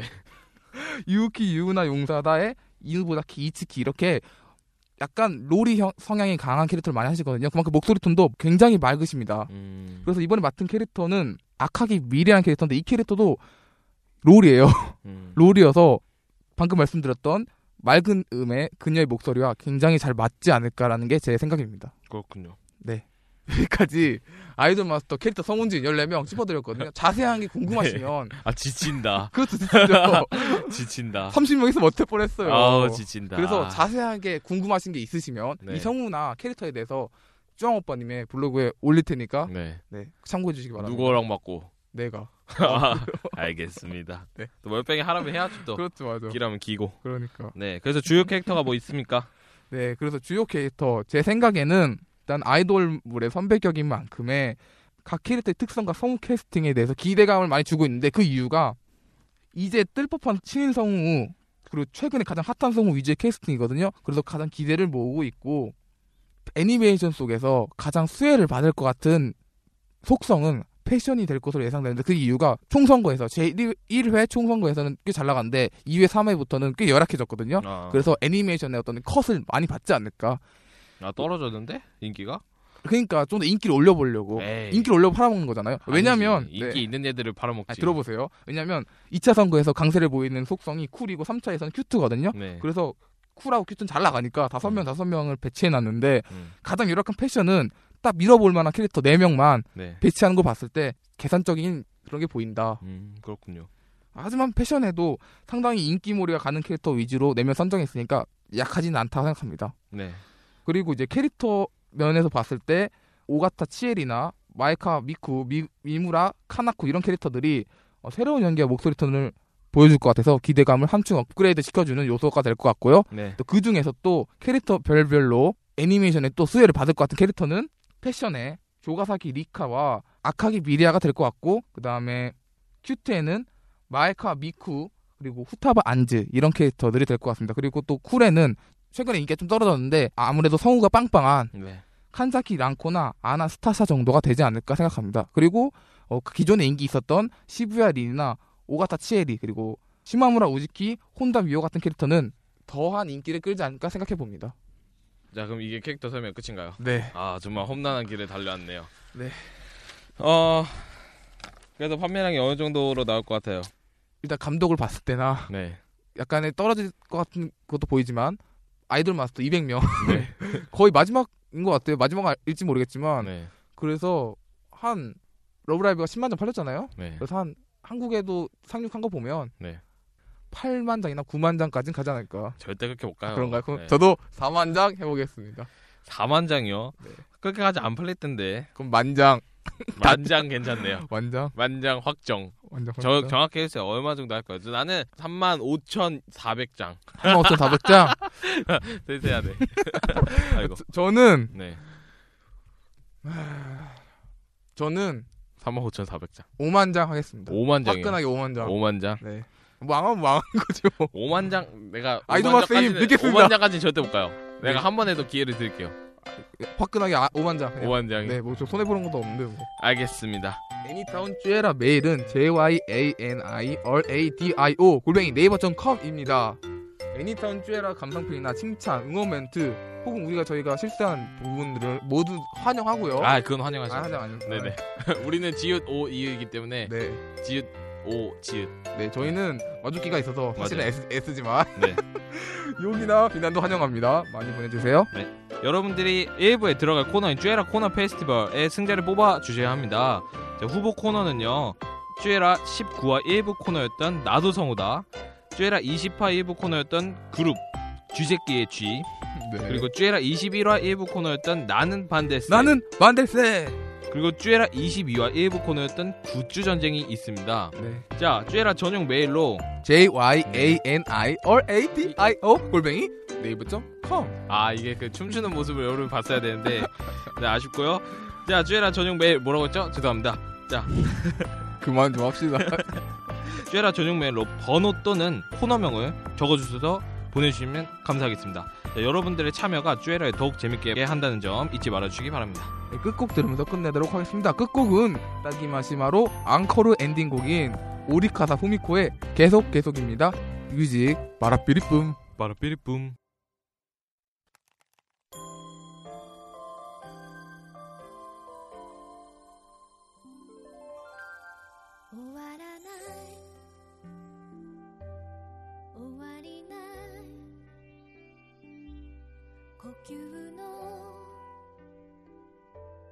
クレイン吸い込む吐き出す空っぽなんか気持ちいいやっぱり今が好きぽかりと口を開けたままで1秒